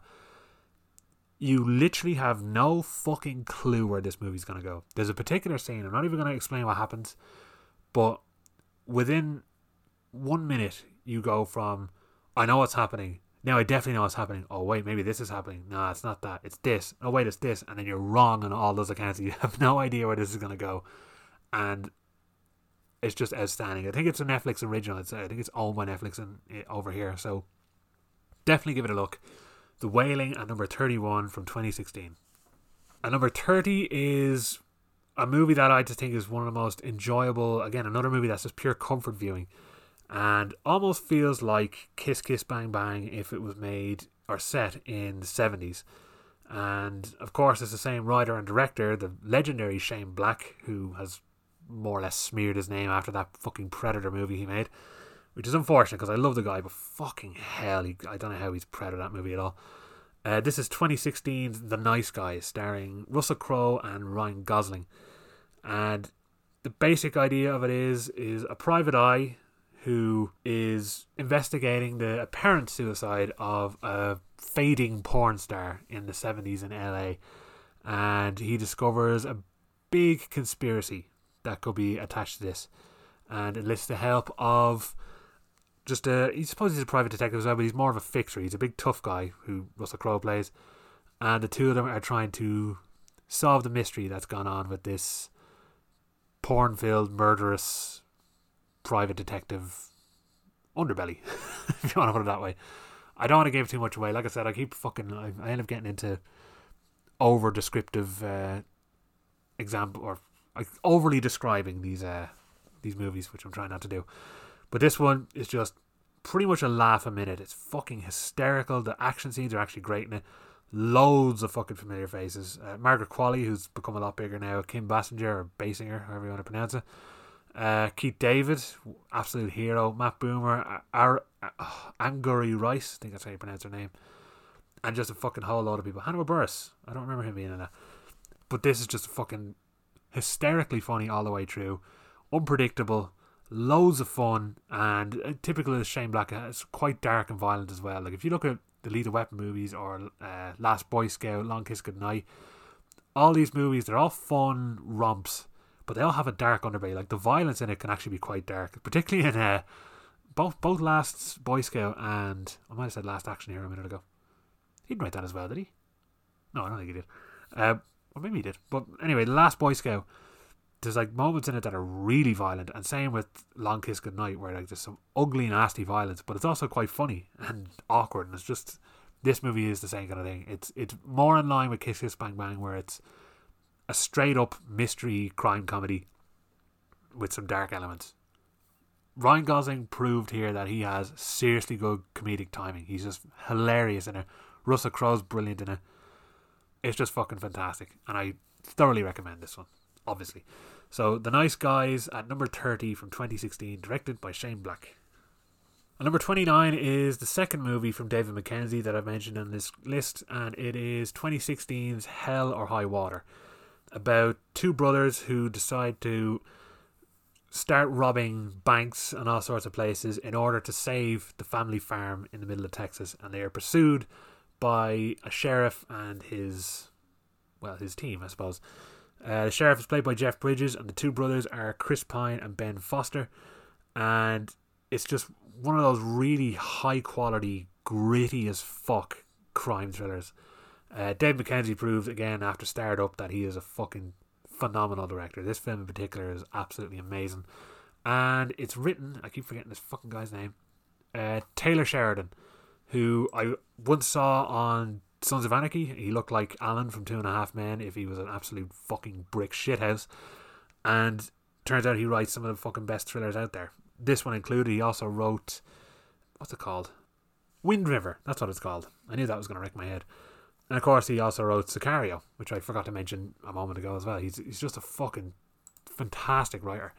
But yeah, this movie is quite unpredictable. It's got really just it's totally realistic. It's one of those movies where nothing over the top or silly happens in it.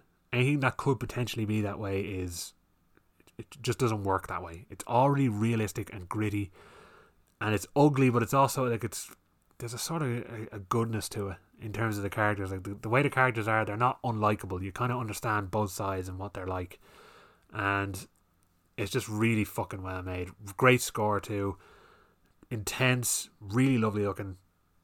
Just one of the fucking finest thrillers out there. And I haven't watched it since I seen it in the cinema, and I loved it, so I really want to give that another watch. But Taylor Sheridan is a writer worth looking out for. He's fucking fantastic. And Dave Mackenzie, excellent director. So Hell or High Water at number 29 from 2016. And number 28 is the second of two Damien Chazelle films that are on this list. Like I said, I thought Whiplash would probably be in the top 10, but it ended up barely being pushed out. And this is his did I say that right? This is his 2016 release musical film La La Land, starring Ryan Gosling and Emma Stone. And this one, I think it put a shitload of people off. I know a lot of people who weren't interested in seeing this because like, I don't like musicals. I was like, but this is the thing, you probably do. South Park the movie is a fucking musical, and it's great. Like, when people think of musicals, I think they just have the likes of High School Musical in their head or annoying Disney musicals, but no, these are proper musicals. This one's fucking fantastic. It follows Emma Stone. She's an actress who's working in a cafe on the movie lot, and she's trying to get somewhere, and she ends up meeting Ryan Gosling, who is a jazz pianist. I think he wants to be, like, he really has his heart is totally set on the world of jazz, but he feels like there's not enough attention being given to jazz in this world, and he meets her and wants to introduce her to the world of jazz and the history of jazz. And the whole movie is just full of incredible fucking choreographed dance sequences and amazing singing. All the songs I think are actually done live, as far as I remember. I think I could mix it up with Les Mis, I'm not sure, but I know that they all the choreography in this is fucking fantastic. The opening scene in particular is a big long take on a big highway of fantastic choreographed dancing. I don't know how they pulled some of this stuff off, but it's all done with a crane, and just expert fucking camera work. The whole movie is an odd one actually, now that I think about it, because I know some people who were then disappointed with the movie as musical fans, because the first half an hour or so is a straight up musical without a doubt, and then you've got about an hour of the movie where you forget it's a musical because there's a lot of parts where there's no songs. It's just more about the drama and these two characters and their relationship before the musical aspects kick back into it. But it all works for me. I just thought it was totally unique, really well made, really entertaining, really fun. Just it's rare you get an exciting old school musical like this, because this feels like it could have been something that came out in like the 50s when it was all the rage. So the fact that he managed to pull this off now is fantastic, and this chap just knows music. And he has a series now, which I must try and remember the name, because I think it's coming to Netflix next month. Yeah, it's a movie coming to next month, or it's a series. I think it's either a movie or a series. I can't remember now. But it is coming to Netflix, and it's called The Eddy. Theeddy. And it's all about a jazz musician, or it's all about just jazz in LA in general. I can't remember which. I'm trying to go in with as little information as I can, because I just trust this guy's movies and whatever else he does immediately. So I'm giving as much information to you as I'm willing to give to myself. So if you want to know more about it, just look up The Eddy. That's all you need to know. But yeah, this chap is just well worth watching. Everything he does is fucking brilliant. First Man is another one he did that. It's a serious grower, because as I watched it I was quite tired and I was like, I'm not sure what I think about it, but the more I think about that movie the more I like it, much like Ad Astra or something like that. And I only got the Blu-ray there recently. If you follow my Instagram page, you'll see I got a shitload of stuff, which I'll talk about more in depth when I do my regular episode. But yeah, La La Land at number 28 from 2016, fantastic. At 27 is another Denis Villeneuve movie. I should mention that along with the likes of the Safdie brothers and S. Craig Zahler, Denis Villeneuve is also among the greatest directors working today, because everything he's done has blown me away. And as mentioned, I had Sicario there, and now you have Arrival. This movie, and I nearly had Enemy on this list. I think I might have that on my underrated list, but Enemy is a fucking fantastic one he did with Jake Gyllenhaal. This is one that he's directed with Amy Adams, Jeremy Renner, Michael Stuhlbarg, and Forrest Whitaker. They're some of the bigger names that you'd recognise a lot of the people, but it is a strange one.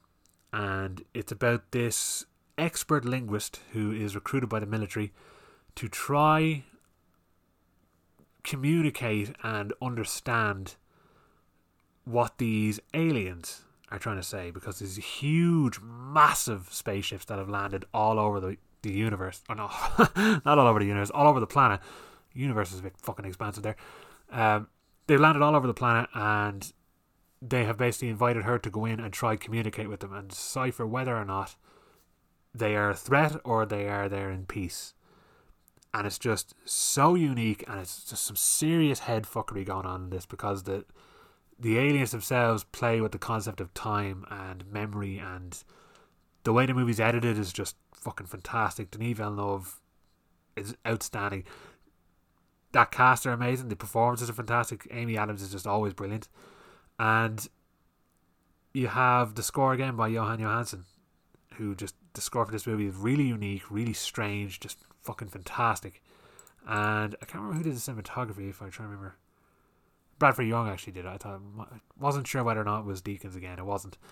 Yeah, Johan Johansson's score is just phenomenal. I thought this movie was mind-blowing. One of the best sci-fi films I've seen in a whole decade. I'm dying to actually watch it again. Just a complete head fuck, but in a good way, not in a sort of we're trying to be as crazy and wacky as possible, kind of like Predestination, because that's a mad film. But this is just more like, by the time it's over you'll understand what's going on, but it's throughout you're quite confused. Really fucking interesting and unique. God, I needed to source. I keep saying all the same fucking words, but look, this is a fantastic film.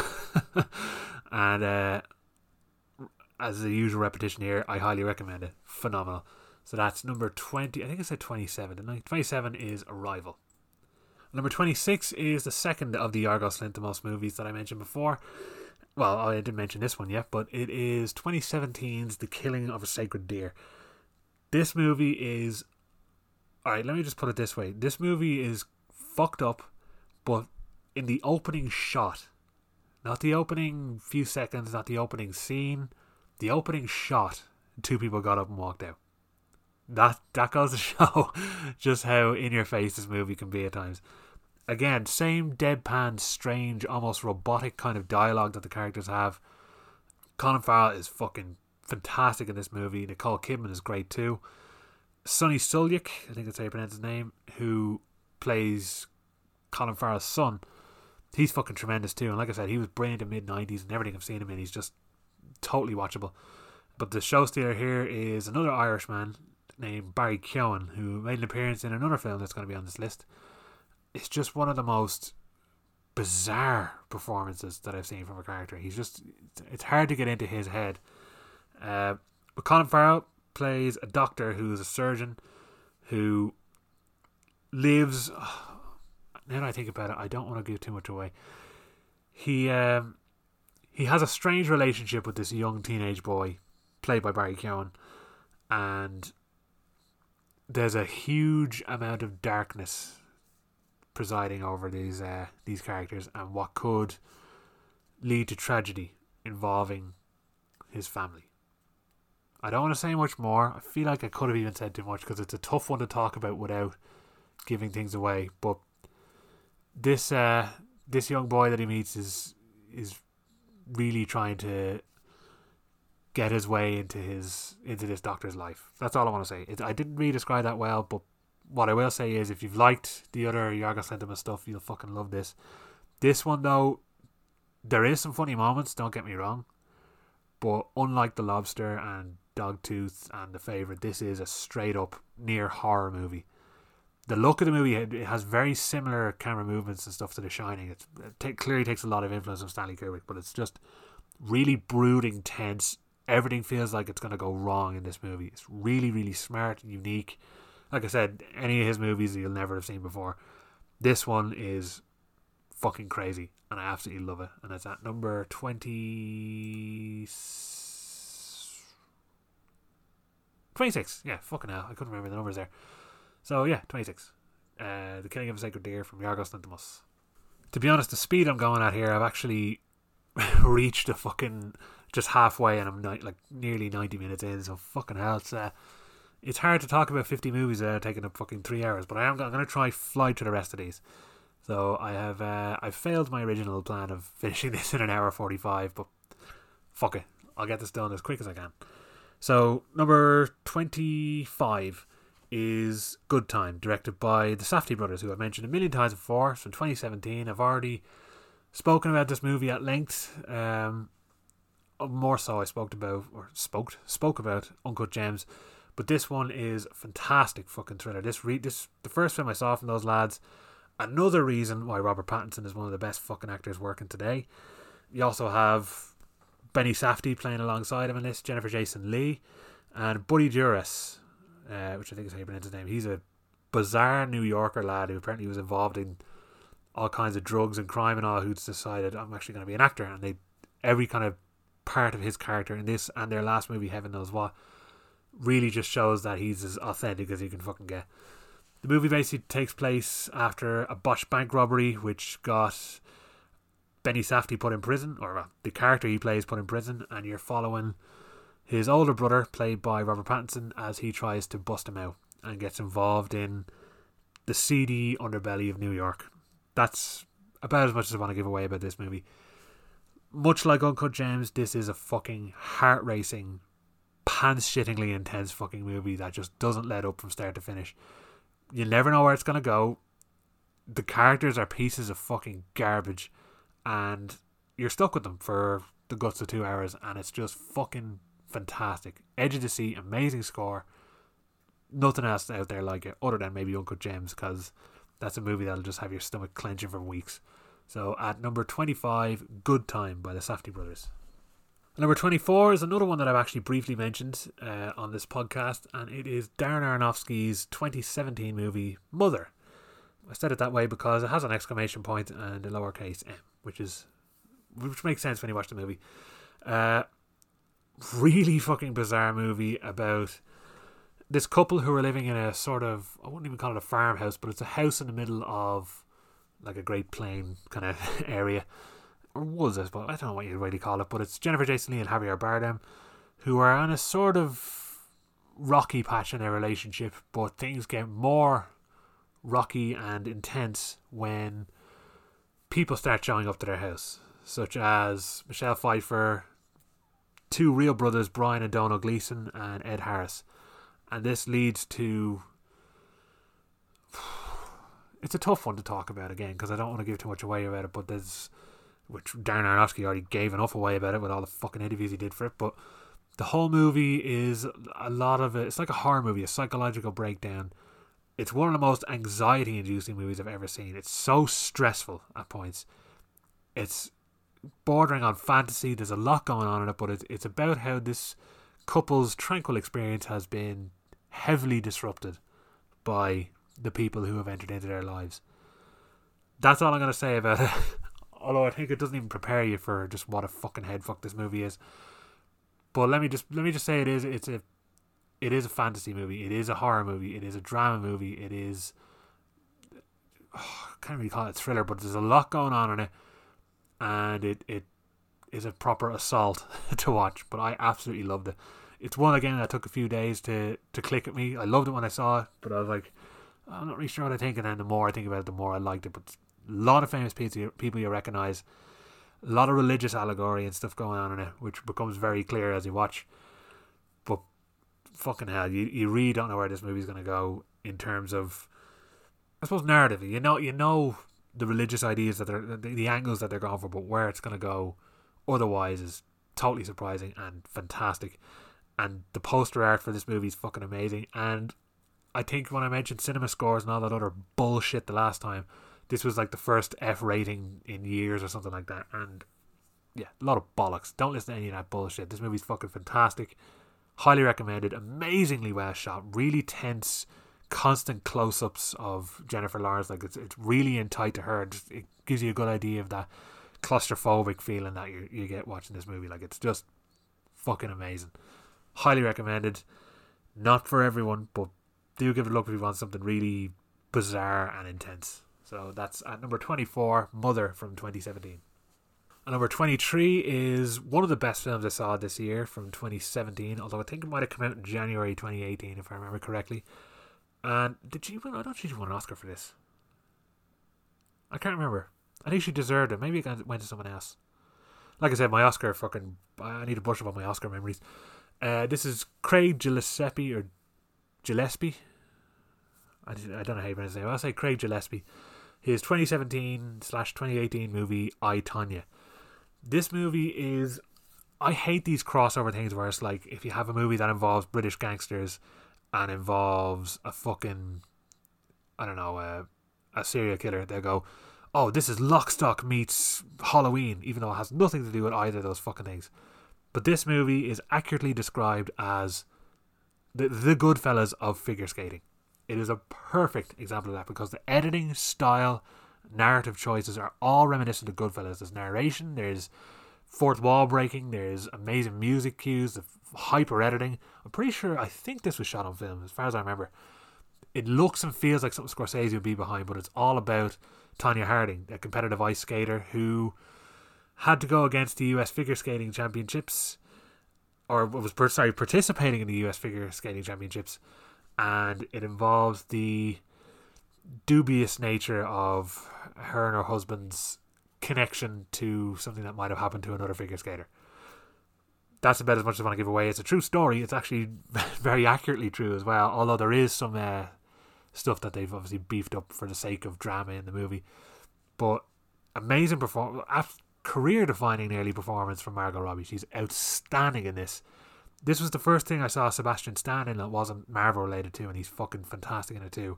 Alison Janney, she won an Oscar. She was mind-blowing in this. She completely disappears into the role too. You never even guess it's her. And she's just a fucking scumbag who plays Tonya Harding's mother. Bobby Cannavale has a small performance, but also Paul Walter Hauser, who was recently in Richard Jewell. He's fucking tremendous in that film, and he's fantastic here. This is the first thing I saw him in. He kind of provides comic relief because it's quite a funny movie despite being very dark and dramatic. If you know what happened in history. You know what's going to happen in this. Although I only knew bits and pieces. I knew who Tonya Harding is. I knew what happened with her, but I didn't know a lot of the details or of her life or where it went afterwards. So it's just really fucking unique, really brilliant. It is basically Goodfellas, but to do a figure skating. But if you like Goodfellas, you're gonna fucking love this. I thought it was fantastic, and it was one of my favorites of that year. So at number 24, is it 24? No, 23. I, Tonya by Craig Gillespie. And number 22 is a comedy movie from one of the finest people working in comedy in, well, ever. Armando Iannucci. Now, I haven't thought much of that fucking space show he did. What's it called? Avenue 5, I think it was called. That didn't do much for me at all. I didn't even finish it, actually. I just gave up on it because I thought it was kind of shit. But in general, his type of comedy is fantastic. He's worked on I'm and Partridge and The Thick of It. And this movie is more on the line of The Thick of It, but it's a satirical look at... Well, actually, I should say the name of the movie. It's his 2017 movie, The Death of Stalin. And it's a satirical look at the death of tyrannical dictator Joseph Stalin and all of the cronies that are kind of fighting for power to be the leader, the next leader of the Soviet Union. So you're following Steve Buscemi, Simon Russell Beale, who is a fucking dirtbag in this movie. He was actually, I was trying to think why I recognise him. I still don't, but he looks like someone, I can't think who. But he's actually worked on stage before as an actor, and he's fucking superb at this. You really love to hate this fucker. We also have just all the atrocities that are going on. There's a part of the movie, I think it's to play a speech at a radio event of some sort, which Paddy Considine runs. You have performances from Michael Palin, Andrea Riseborough again, Rupert Friend, Jason Isaacs, Paul Whitehouse. There's a whole host of British comedians and actors that you'll recognise in this movie. All of them are brilliant. It's absolutely side-splitting. There's moments in this I was actually laughing at an unacceptable volume because it was so fucking loud. But the thing about the movie is it shows you the ugly side. It shows you the really horrible fucking parts of what went on in this time. All the sadistic secret police stuff that went on, and people being dragged out of their homes and shot. Fucking rape and molestation that went on by this guy. I think it's that guy Nikita Khrushchev, if it's the guy I'm thinking of. I don't remember all the names now. I'm not brushed up on my Russian history, but it lets you know that all these things are still happening in this world. There's evil things going on, but you're watching a really hilarious account of all these things, and it's just, you can tell a lot of it's improvised too. It's just fucking brilliantly done, and I highly recommend it. And like I said, if you know the Thick of It, you know the style of comedy and the kind of quick wit and fast comebacks, and it's just brilliant. So at number 22, The Death of Stalin from 2017. And number 21 is a sequel to another film that you'll see on this list, and I've mentioned the director already, Mr. Gareth Evans. This is The Raid to Barandal, and fucking hell, like I'm gonna explain more about the other film shortly. This film though is just how you do a fucking sequel. This is the difference between The Godfather and Godfather 2 and Terminator 2, where you go so much grander in scale, but you don't sacrifice what made the original so good. This one is a gangster epic of near Godfather proportions. The first movie is more an action film, which, like I said, I'll get to. But this one follows the lead character, played by Iko Uwais from the first movie, as he gets himself involved in a gangster underworld to go undercover and basically try find corrupt members of the police force that might be working with the mafia or the crime syndicate of Indonesia. And it's just, the ambition that this movie had is fucking amazing, and how he pulled it off and actually made something as jaw-dropping as the first film, because the fight scenes and action scenes in this movie are expertly choreographed, brutally violent. They're over the top, but never in an unrealistic way. Like, there's crazy car chases and all sorts that you're just glued to, and it's unbelievable that he pulled this off.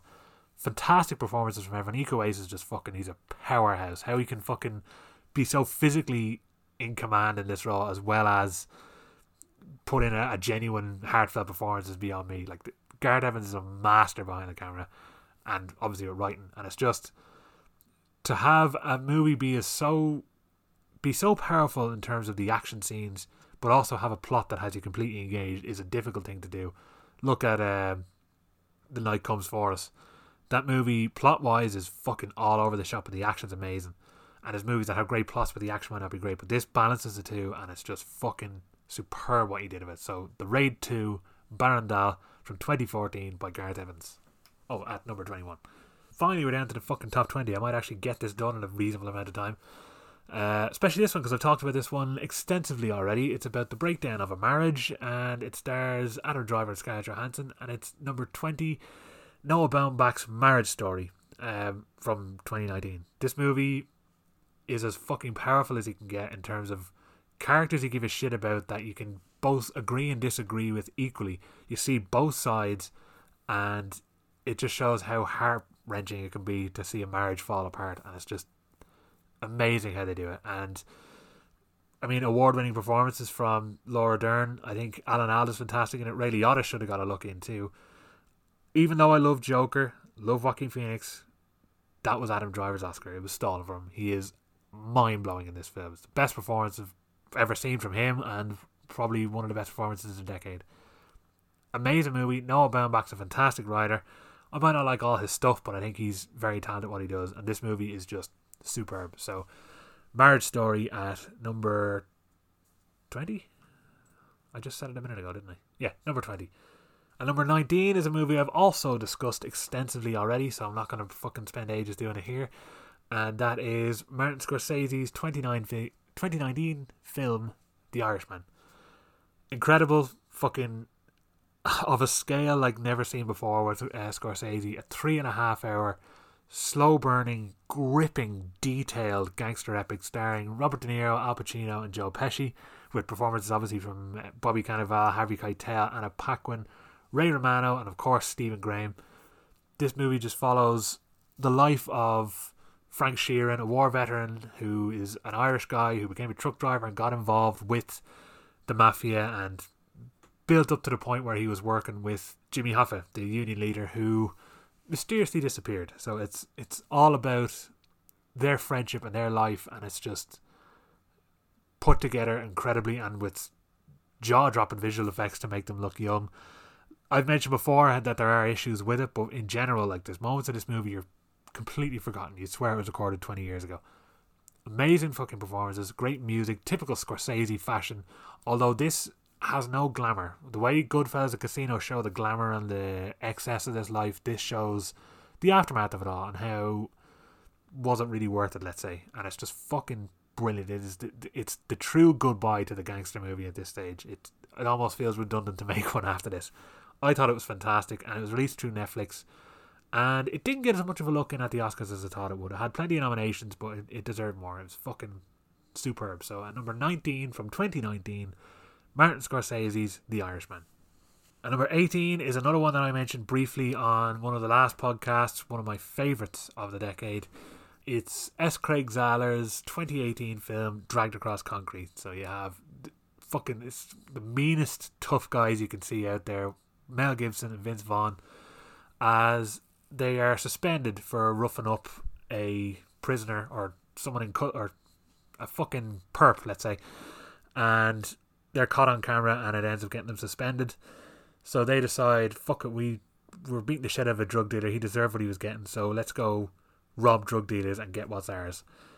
All the while, a guy named Tory Kittles, who's fresh out of prison, decides to meet up with one of his friends who is a gangster played by Michael Jai White, as they get involved in some shady business to get some money. That's about as much information as I want to give on it, purely because I just want people to experience this movie and not really know what's going on in it. But there's a lot going on, and there's some mean, ugly fucking characters. Basically every character in this movie is a piece of shit, and the fact you can actually care about these characters is just a testament to how well written it is. Because I mean, they're nasty cops. There's fucking two criminals who are fucking getting involved in horrendous bank robbery situations, and you have these group of lads who make all the four people I mentioned there seem like fucking saints. They're just the most brutal, evil, ruthless characters out there. So everyone is on the scale of bad. It's just some are better than others, and that's what I think is so smart about this movie.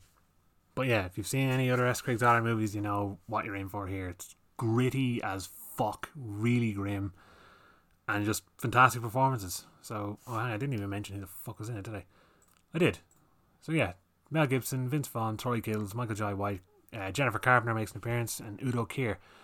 Just loads of people you'd recognise, which I keep saying. Oh, I'm going to have to make a compilation of me repeating myself over and over again because it's fucking ridiculous at this stage. But yeah, at number... what did I say? Number 18, Dragged Across Concrete. At number 17 is another S. Craig Zahler film. A fucking amazing, serious lead performance from Vince Vaughn. It's a 2017 movie called Brawl in Cell Block 99. And it follows Vince Vaughn as an ex-boxer / criminal who has been going straight for a while now, but he ends up being fired from his job and discovers that his wife, played by Jennifer Carpenter, was cheating on him. And he decides, right, I want to fucking take control of my life again. I want to provide for my wife. I understand why she did what she did. I don't like it, but we're going to try again, and I'm going to make some money. So he gets involved with a drug dealer, which gets his life back on track until he lands in prison.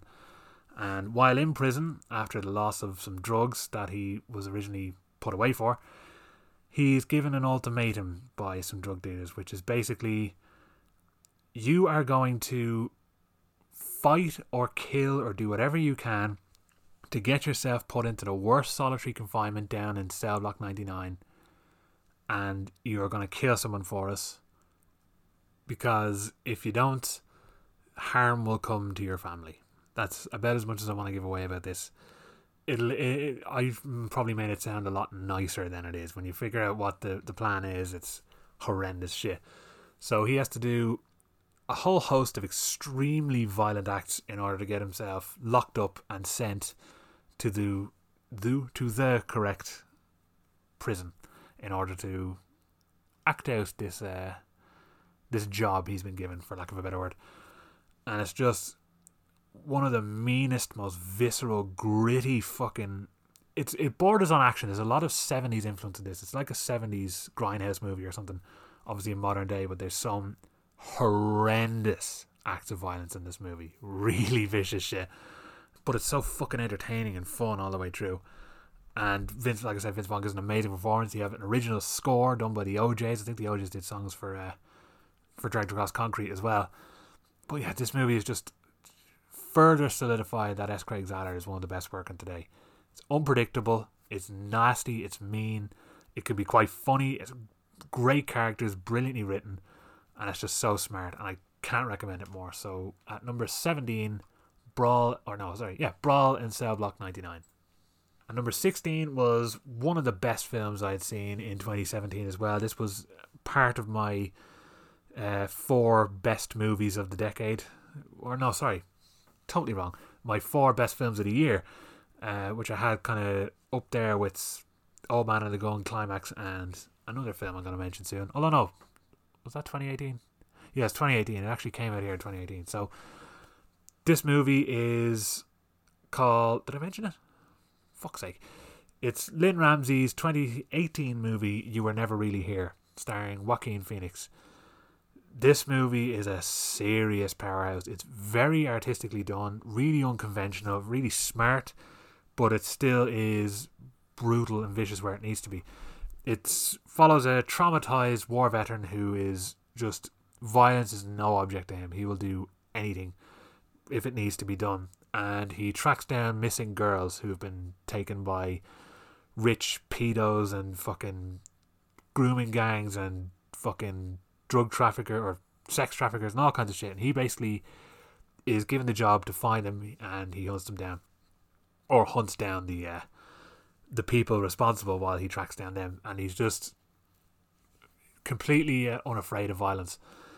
And he lives with his mother, who is very friendly and loving, and the two of them have a great kind of relationship. But he gets involved in a situation or a conspiracy to track down this girl, which could lead to danger coming to him and his loved ones. Really fucking just visceral performance from Joaquin Phoenix. Like, I think he should have gotten an award for this one as well. He's so different to the way he is in Joker because he packed on a lot of weight and muscle for this movie. Mostly weight, like he looks kind of stocky rather than like a fucking brick shithouse like you see like Christian Bale or something becoming in a movie. But the way they handle the kind of traumatized, I suppose, not war flashbacks, but I can't even think of the word. Post-traumatic stress disorder, shell shock, whatever the fucking word is.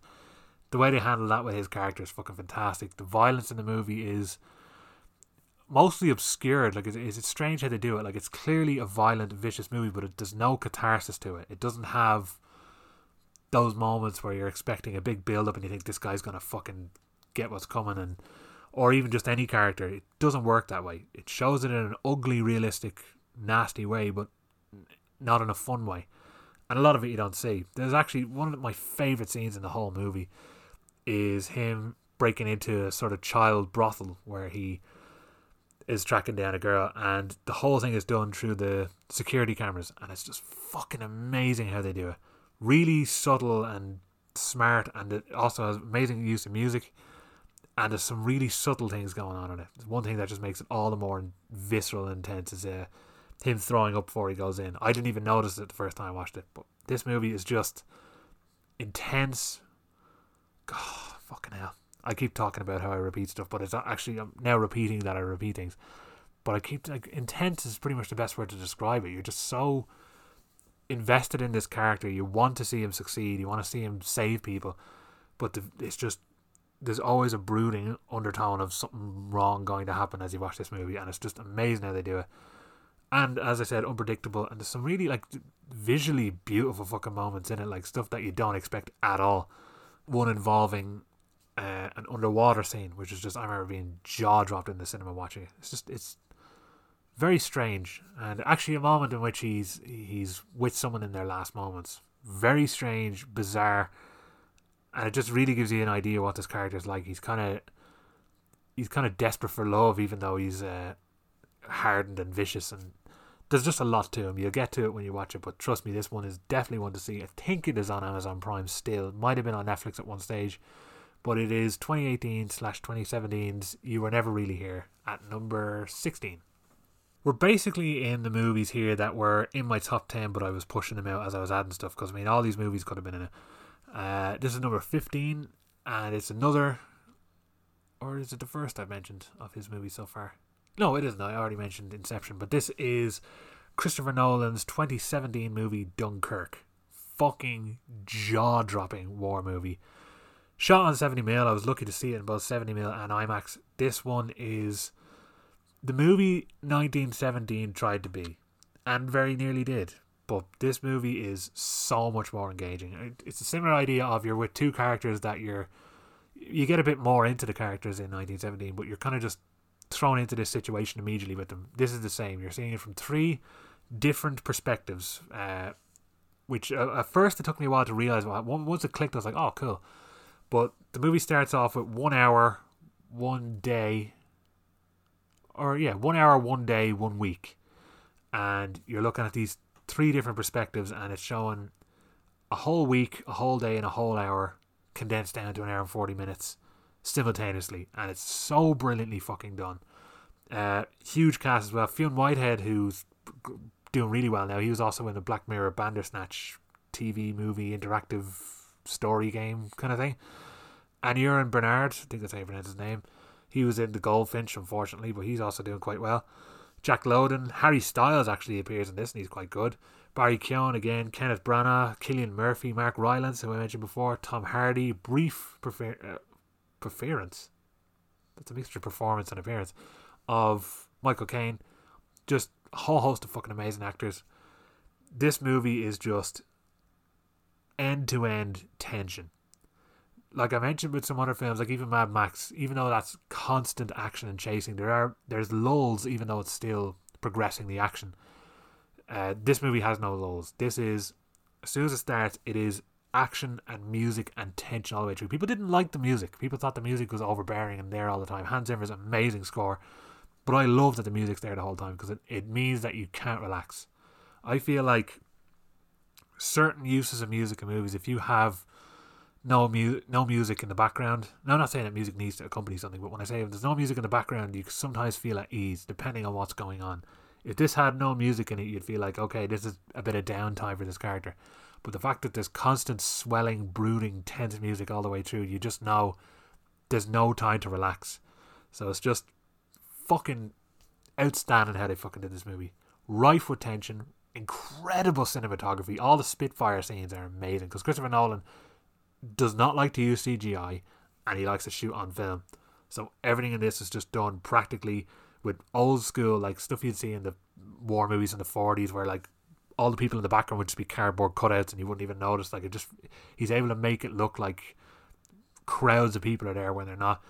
All the explosions and the camera work, that like the cameras are attached to actual planes flying around. It's just unbelievable how he did this movie. I love this film. I think it's one of the best fucking war films I've ever seen. It's one of the best films of the decade. It's one of Christopher Nolan's best films. It's just all round incredible. So Dunkirk from 2017 at number 15. And number 14 is one that was originally in my top 10 and I really was hemming and hawing about keeping it in there, but there's a few films that just went ahead of it, and a surprising one that went ahead of it, because I had said up until the other movie I'll mention that this was the best horror film of the decade. And I mean, it lasted 7 years, 8 years, because it came out in 2011, and it is Ben Wheatley's Kill List. This movie is another level of just uncomfortable, brutal tension. Like, you cannot relax watching this movie. It's almost in 3 acts. It's like the first act is an almost Ken Loach style kitchen sink, just simmering drama where things are just, you feel like it's all about to explode any moment. The second half of the movie is gritty hitman thriller, and then the third half of the movie is like a pagan horror movie. And the way it connects all this stuff is so masterfully done, and just the music in it is just so creepy, intense. The motivations for these characters, the violence in it is... there was 3 people in the cinema that day. It was me, my brother, one other guy, and after one scene of violence in particular that involves a hammer, this guy got up and left. So it's just me and my brother watching it. And just... there's nothing like it out there. The dialogue is really natural. The performances are fantastic and really realistic. And how they actually directed some of the scenes are incredible. And the sound design is fucking amazing. But it's so unflinching, so brutal, so tense, and it's just, there's no fucking film like it. And I would love to see this in the cinema again with people, because I'd love to see the reactions, because I mean, I was more or less on my own there, like just with one other person. So if I could see this in a packed cinema and just listen to the people watch this movie, it'd be fucking something else. But oh yeah, I suppose the basic idea of it is after a botched job, a hitman takes a new assignment with one of his friends. The hitman played by Neil Maskell, who was in Hyena, which I mentioned last time, and Mariana Burring is his wife, or Burring, and she's an ex-military, and his friend is played by Michael Smiley, and the 2 of them are embarking on this mission to take out a lot of people on a list, and it leads to conspiracy and just general darkness. That's all I want to say about it. It regularly shows on Film 4 because they produced it, so you can find it almost anywhere, and the Blu-ray's worth fucking picking up as well. It's Ben Wheatley's best film, even though he's done plenty of amazing stuff, and I was lucky enough to meet him at a kind of Q&A thing he did, and I got my copy of this signed, so thank you, Ben. But this is just mind-blowing. I highly recommend it. Up until the next movie I'm going to mention, it was the best horror film of the decade, and it still edges in there, to be honest. So at number 14, did I say? Forgetting numbers again. 14, Kill List from 2011. And number 13 is a 2017 movie directed by David Lowery, who I mentioned before with The Old Man and the Gun. This is a lot more existential and romantic and sad and fantastic. His movie A Ghost Story from 2017. And the whole movie is shot on it's shot on film, but it's like, I can't remember the fucking aspect ratio, but it's really small. It's like 1.1 or some shit. I don't really know my aspect ratios. Despite being so into movies, I don't really fucking know most of them. Should really study up on them more. But it is about a couple played by Casey Affleck and Rooney Mara, and in the opening moments of the movie, unfortunately, Casey Affleck dies in an accident, and he spends the rest of the movie as a ghost watching over his wife who's played by, I already mentioned, Rooney Mara, but he is literally, it's actually Casey Affleck in a big white sheet, like an almost a Halloween costume from the 20s version of a ghost, who he's watching her as she deals with grief, and then he watches the cycle of life, he watches his own life. Really just fantastical and nice, but it's really sad and just brilliant. I was just absolutely captivated and blown away by this movie. A lot of people found it a bit too arty-farty. I didn't. I thought it was amazing. There's one sequence which people tend to bring up a lot, which I thought was fucking jaw-dropping, but a lot of people thought was stupid, which involves Rooney Mara eating a pie. I know it sounds stupid, but it's also about 7 minutes long. But it's fairly heart-wrenching when you realise just the context in which it happens, and it's just fucking astounding, this movie. This is another one that very, very nearly was in the top 10. This was close, though. This was number 10 for a while until I found some stuff to go ahead of it. But yeah, at number 13, A Ghost Story. Incredible fucking movie that deserves way more attention. And it was on Netflix, I'm not too sure, but I think people thought it was going to be a horror film. Unfortunately, it's not. It's far from a horror film. It is just a sad, dramatic, romantic fantasy movie. So keep that in mind before you watch it. And number 12 is one from James Mangold, who just recently did a fucking amazing job with Ford v Ferrari. And this is the movie he did beforehand, which I was surprised at how well, I'm not even fully surprised at how good it was. I thought it would be good anyway because it looked amazing, but I was weary of it because the last two movies in the Wolverine saga were, well, at least Wolverine was shite, and I didn't think much of the bit I saw of the Wolverine, so I was a bit apprehensive going into this. But this is his 2017 movie Logan. This was nearly, I think, in the top 5 or even top 3 of my favourite films of that year. It is just amazing, especially after I had played through The Last of Us, because The Last of Us is one of the best games I've ever played, and this, like, I thought Hugh Jackman would make an amazing Joel for that if they made a movie of that, and this movie kind of has a Last of Us feel to it. It's very similar actually, but it's set maybe 30 or so years after all the X-Men stuff's gone down, and the world hasn't really changed that much, but he has, and things that have gone on have. And that was a bad way to describe that, but essentially there was an incident which wiped out a lot of people, and it's about him just trying to get his life together, but he is living on the Mexican border with Professor X, who appears to be suffering from dementia of some sort, and he's taking care of him, and he gets involved in a situation where he must bring a new mutant who has special powers across the border to safety. That's about as much as I want to give away about this, because there's a lot of revelations throughout and I don't want to ruin them. But this movie is just incredible. It's fucking littered with amazing action set pieces. I mean, it was an R-rated Wolverine movie, something everyone has always wanted, but it didn't feel like it needed to just go, alright, throw a lot of fucks in, have him kill some people, and there we go, we have our R rating. This feels like it was a movie crafted to be what it was that happened to be R rating, or happened to be rated R, sorry.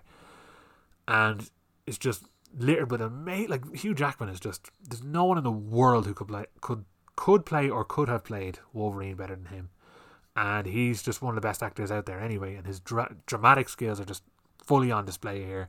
Amazing fight sequences, amazing special effects. Like, some of the digital special effects that are done in this are groundbreaking, and of course great cast. So Hugh Jackman, Patrick Stewart, Boyd Holbrook has a small part in it, Stephen Merchant, Richard E. Grant, Eric DeSalle, Quincy Faust. Amazing cast, amazing performances, serious action set pieces, fantastic special effects, mostly unpredictable, and just absolutely amazing. And I'm amazed that they got to wrap up the Wolverine story and do it so well and do real justice to the character that I think is a great character anyway, that was just squandered in some shitty movies that came afterwards. So if you want to see the true Wolverine movie that you've always wanted to see, this is the one. It is perfect. So, at number 12, Logan. At number 11, this just barely made it out of the top 10. And I'm even half thinking about switching it back in now, but no, I'm going to just say it now that I've already started talking about it. It is 2016's Manchester by the Sea by Kenneth Lonergan. This movie is the epitome of just hard, serious, emotional drama. Like, I've spoken about it there last week when I was talking about Marriage Story, and how I love movies, and even Blue Valentine I was talking about, how I love these movies that are just really just hard, dramatic stories that are like they're tough to get through, because you kind of like these characters even if they're doing bad things or whatever else. You're into these characters, and it's sad to watch them in such a bad way and seeing how things just don't come together the way they should. But the plot, anyway, it stars an Oscar winning for this movie Casey Affleck in the best performance he's ever given, without a question. He is jaw dropping in this. And he finds out that his older brother, played by Kyle Chandler, has passed away, and it forces him to then take care of his 16-year-old nephew, played by Lucas Hedges, who is also a rising star and phenomenal in everything I've seen him in. But also now that he's back in town, it's a serious Boston movie. Like, I think, pretty sure Manchester's a part of Boston, or is Boston not the real place? No, I think it's all, what is it? It's all New England or something like that. It's all around that area, but it's that type of area. I think New Hampshire's in New England, if I'm not wrong. Fuck it, you know what I mean. But yeah, it's very, like, all the characters, there's all that kind of dialogue, really sweary, kind of tough sort of dialogue, if you want to put it that way. But obviously now he's back in town, he gets to see his old wife, who is played by Michelle Williams, and they have a scene in this movie. It's actually on the poster. Annoyingly, the poster doesn't make any sense though. But they have a scene in this movie which is probably one of the most raw and emotional scenes ever put to film. It is fucking amazing. The whole movie is just dialogue driven, but it's actually very funny. This is a movie that kind of, it has set pieces. They're not even set pieces, because set pieces makes it sound like it's actually a comedy set piece that was set up to be funny. But this is just, it has moments that are so real and has such a realistic, like, awkwardly funny, like, atmosphere to it. Like, it's just something that you can imagine happening in real life, and like, you don't want to laugh, but you are kind of laughing. It's just so fucking dramatic and serious and brilliant. And there's some deleted scenes too, which are raw as fuck too. But no, the whole movie is just one of the fucking best things I've seen in the whole decade. Incredible, blistering performances. Like I said, much like Whiplash, it was very, very fucking close to being in this top 10. But yeah, definitely seek this one out. It could be on Netflix, I'm not too sure. It's quite long, it's about 2 hours 20-ish minutes, but it flies by. You're so invested in these characters, and it's just amazing. Highly, highly recommended. Well, we're here. We're at the top 10, finally. I'm sure now I've been fucking cock-teasing everyone with this for the last fucking 2 weeks, that they've been dying to find out what I'm talking about. Or I say 2 weeks, 2 episodes. So here it is. I'm gonna, like, this top 10, I could probably still move around quite a bit, although I'm pretty confident in my top 3-ish, maybe. But here we are. We're here now. Let's get it done. At number 10 is Denis Villeneuve's 2017 movie, Blade Runner 2049. This film blew my fucking balls off. I couldn't believe that they actually managed to do not only just a sequel to Blade Runner, but to make one that is so faithful and amazing and totally captures the world while expanding on it without being shit. That is, and it has Jared Leto in it, late Jared Leto, and it isn't shit. That is also a miracle on its own, although his character's a bit naff. But the movie is just incredible. It takes place 30, I think, years after the original, and you're following a cop who is known as K, Officer K, and strangely, the Blade Runners have been sort of integrated into society. So the Ryan Gosling you're following is a Blade Runner, but he's out there hunting other Blade Runners. And what I loved about this as well is just the technology. Like, the technology hasn't really advanced massively. There are things that are different to the way the original was, but the fact that people still use pen and paper, notepads, clunky, old, fucking dirty, blocky fucking technology, it's just, I love all that stuff. I love that type of sci-fi, and this movie, it was full of that stuff, so it kept that original feel. But you're following this Officer K, who finds a buried secret which could totally alter what the world we live in is all about, or the world that they live in, I should say. And this sends him on a quest to try hunt down Rick Deckard from the original Blade Runner. And that's all I'm going to say about it. I don't want to spoil anything about this movie. It is just fucking incredible. Like, I've said that a lot, but like Roger Deakins for a start did the cinematography, and this is the first movie he won an Oscar for his cinematography, and well deserved, because fucking hell, this film is just amazing. Like, it's shot digitally too, which is rare for me to praise digital films as much as this. Like, I have done with Girl with the Dragon Tattoo because that broke new ground in my head, but this is just unlike anything you've ever seen visually, other than the original Blade Runner. But like I said, this expands on it, and it just feels more real and lived in. Like, even though that was done with miniatures before, this feels like he's actually in these places. The music is incredible too. I think Hans Zimmer did it. I think initially he was supposed to have Johan Johansson do it, but unfortunately he died. Or no, he didn't. No, sorry, he did. He did die, but what I mean is that I don't think he meant to have Minute. I feel like he was supposed to do the score for this. Might have been something else. Maybe it was the score for this. I don't know. But Hans Zimmer does a fucking amazing job. And just the acting. So I'll mention some of the people that are in this movie. This is also the first movie that I saw, what's his face? Or what's her face, I should say. Ana de Armas in. So Ana de Armas is in it. Robin Wright Penn, or Robin Wright as she is in this. Ryan Gosling, Harrison Ford, Mackenzie Davis, Jared Leto, and Dave Bautista, who I absolutely love anyway. This was a small but great performance. And you also get a brief appearance from Edward James Olmos as well, which was really nice. But I won't mention just anything else about it. I just want people to go see this. If you're a fan of Blade Runner, you probably have seen this already. If you've not seen Blade Runner or this, see Blade Runner immediately and then watch this, and just give yourself a 5-hour night of fucking incredible fucking sci-fi drama. It's just, what this movie achieved is like nothing else. And it's a movie that I haven't actually even bought yet because I'm holding off. I want to get a really good quality serious special edition of this movie. It feels like one that's almost wasted on a regular Blu-ray. But yeah, outstanding movie. And it's just, there's nothing like it other than the original Blade Runner. But I actually, in ways, as much as I love the original, I in ways prefer this one. And that's blasphemy to some people, because some people think that the original Blade Runner is untouchable, which in ways it is. But I might slightly prefer this one. Both are incredible films. So at number 10, Blade Runner 2049. At number 9 is the one that managed to knock Kill List off my top ranking best horror movies ever. Or best horror movies of the decade list. And that is Ari Aster's Hereditary. Now, I've mentioned this before. I mentioned buying the Blu-ray there last week.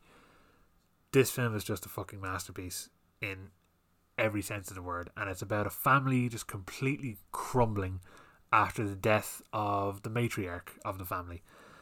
And again, I want to be quite vague about it as well, because there's so much subtlety and brilliance going on in this movie that I don't want to give any of it away. But you have a career best performance of Toni Collette, who should have won an Oscar. The first thing I've ever seen Alex Wolff in, and he's fucking great. Gabriel Byrne, of course. Millie Shapiro. Anne Dowd, who she can either play the loveliest woman ever in movies, or she plays pure evil. In this, she's quite lovely. It just shows the horrendous things, the horrendous side of grief, I suppose, is one of the things about this. And you have just strange, almost cult-like oddities going on around it. It's hard to describe, but let's just say that the granny was involved in some weird shit. I don't want to say a lot about this movie. I think it's just one to be experienced, and I have never felt a type of brooding tension like I felt with this movie. There's a full 40 minutes in this movie I didn't fucking take a breath, and no movie has done that before.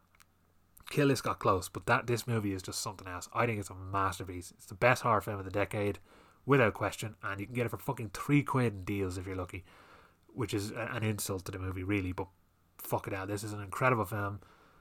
Make sure you see it, but just be prepared. It's going to be a tough 2 hours.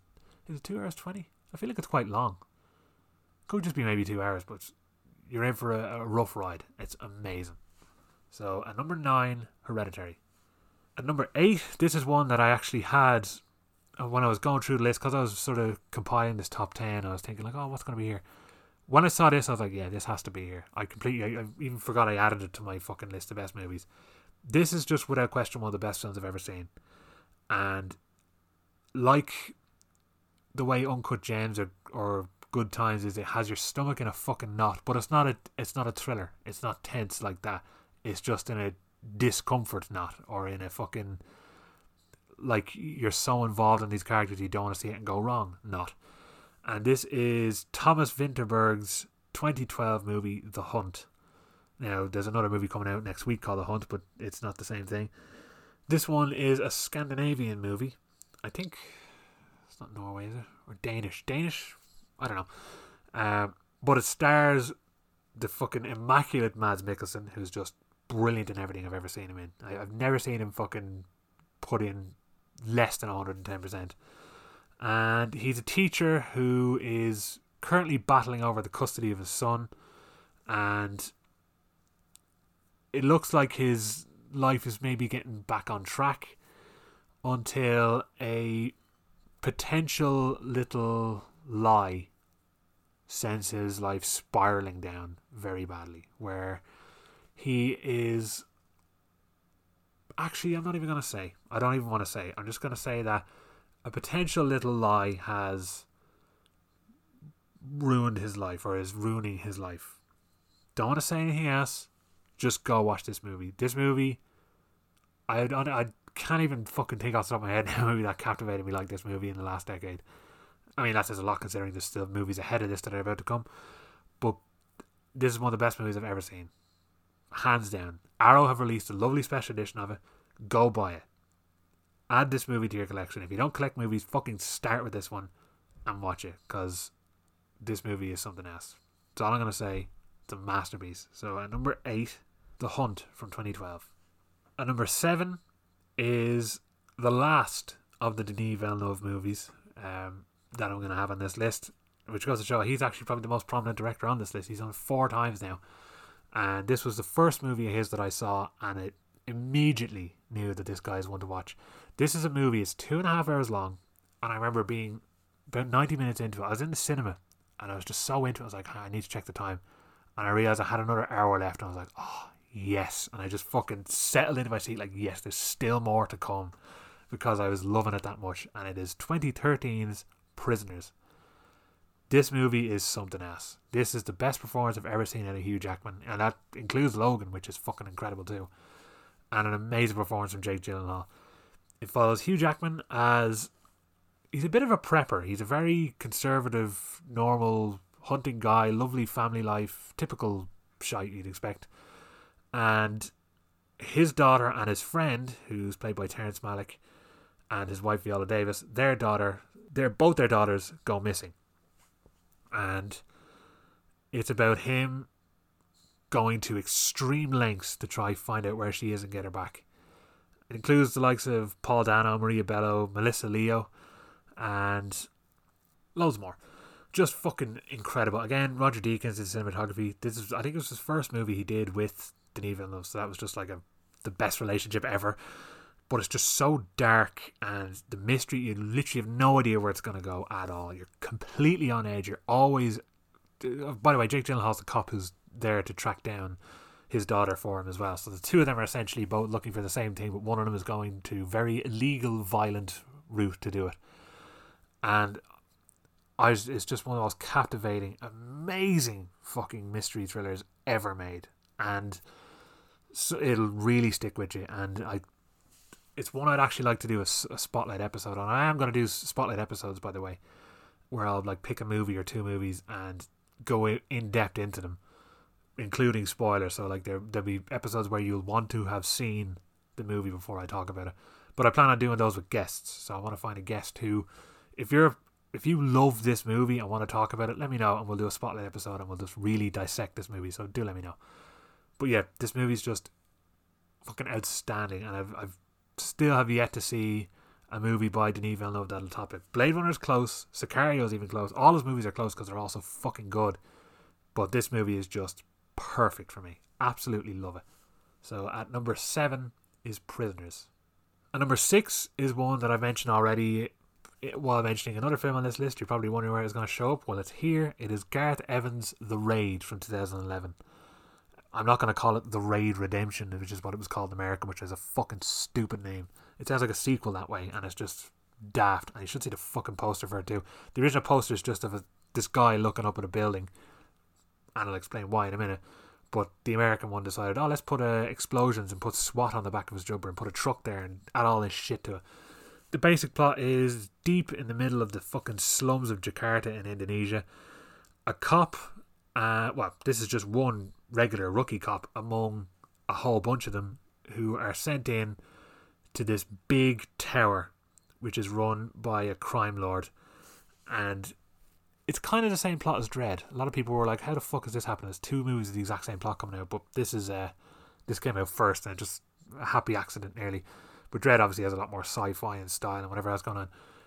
This is basically 20 cops. You're following the point of view of one who are sent into this building full of drug addicts and criminals who have to fight through 30 floors up to the top to get to the drug dealer.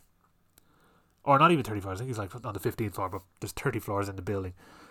And they have to fight their way and kill their way and do whatever they can through this barrage of violent machete-wielding, martial arts learning criminals. And it is the best action film of the decade. Simple as. For a while, like obviously Die Hard is my favourite movie, and it's obviously my favourite action movie, and like you've Terminator 2 and First Blood and all who are in that list. But when I saw this movie, my first instinct was, that's the best action film I've ever seen. Because at the time, it probably was. Like, of that decade, of my age, of the time I've been alive when it's been released. That is the best action film to come out. It has completely changed what action movies are about now. Action fight scenes in movies, they've thought the Bourne movies did it. If you look at the fucking Bourne Identity again and listen to that action scene, the audio in it, it is embarrassing. And while the action is well choreographed and everything, it is not as amazing as you remember. This, though, has changed everything. Fight scenes are all trying to reach this bar that has been set. And nothing has got close. The Raid 2 nearly did, but this one just changed everything. It's a simple setup. Fucking 20 cops, hundreds of criminals to get to one drug lord in a big fucking tower block. That's all you got. And you're seeing some of the most nasty, action-packed, brilliantly choreographed, vicious fucking fight scenes that have Mortal Kombat level violence throughout. And it's just, again, if I could make this movie, I would. Because Gareth Evans, like, it's just a Welshman who's like, I love martial arts. I grew up watching all these fucking martial arts movies. I'm going to make one. And he made this. And fuck me, it is something else. It's something to fucking behold. And I love it. So it is the best action film of the decade. And yeah, there's not much else to say. It is simple, brutal, and amazing. And both films are amazing. And anything he does, I am on board with. So The Raid from 2011 at number 6. And finally, we're down to the fucking top 5. We might actually get this done in a reasonable time. Although I probably am pushing fucking 3 hours again for all I know. I don't even want to check. But this is the last of Christopher Nolan's movies that are on this list. It is 2014's Interstellar. I got to see this in every format and I am delighted. I got to see it on DCP, I got to see it on Blu-ray, I got to see it on 35mm, and I got to see it on 70, and all of them were amazing. Although I think I might hold 35mm up as the best I got to see, because it's in a nicer cinema. I prefer the Lighthouse to the IFI, but also it was my first time seeing it, so it just made it a bit better that way by not knowing what I was going to see. Got to see it in 70mm, was still deadly, but I was more watching the 70mm than I was watching the film. This film is incredible. It's one of the best fucking sci-fi films I've ever seen. It's so fucking ambitious, and what they managed to do without CGI is out of this world. They did so much research and preparation into how black holes work and how space works just to get everything as accurate as they could. And all the scenes of people who are on ships, the outside you've seen are actual screens being projected rather than having a green screen and they throw it in later. This is all really happening outside, so they can actually react to the environments. There's moments in the movie that are just heart-stopping. I couldn't believe it. I remember being in the cinema sweating, and it was just fucking amazing.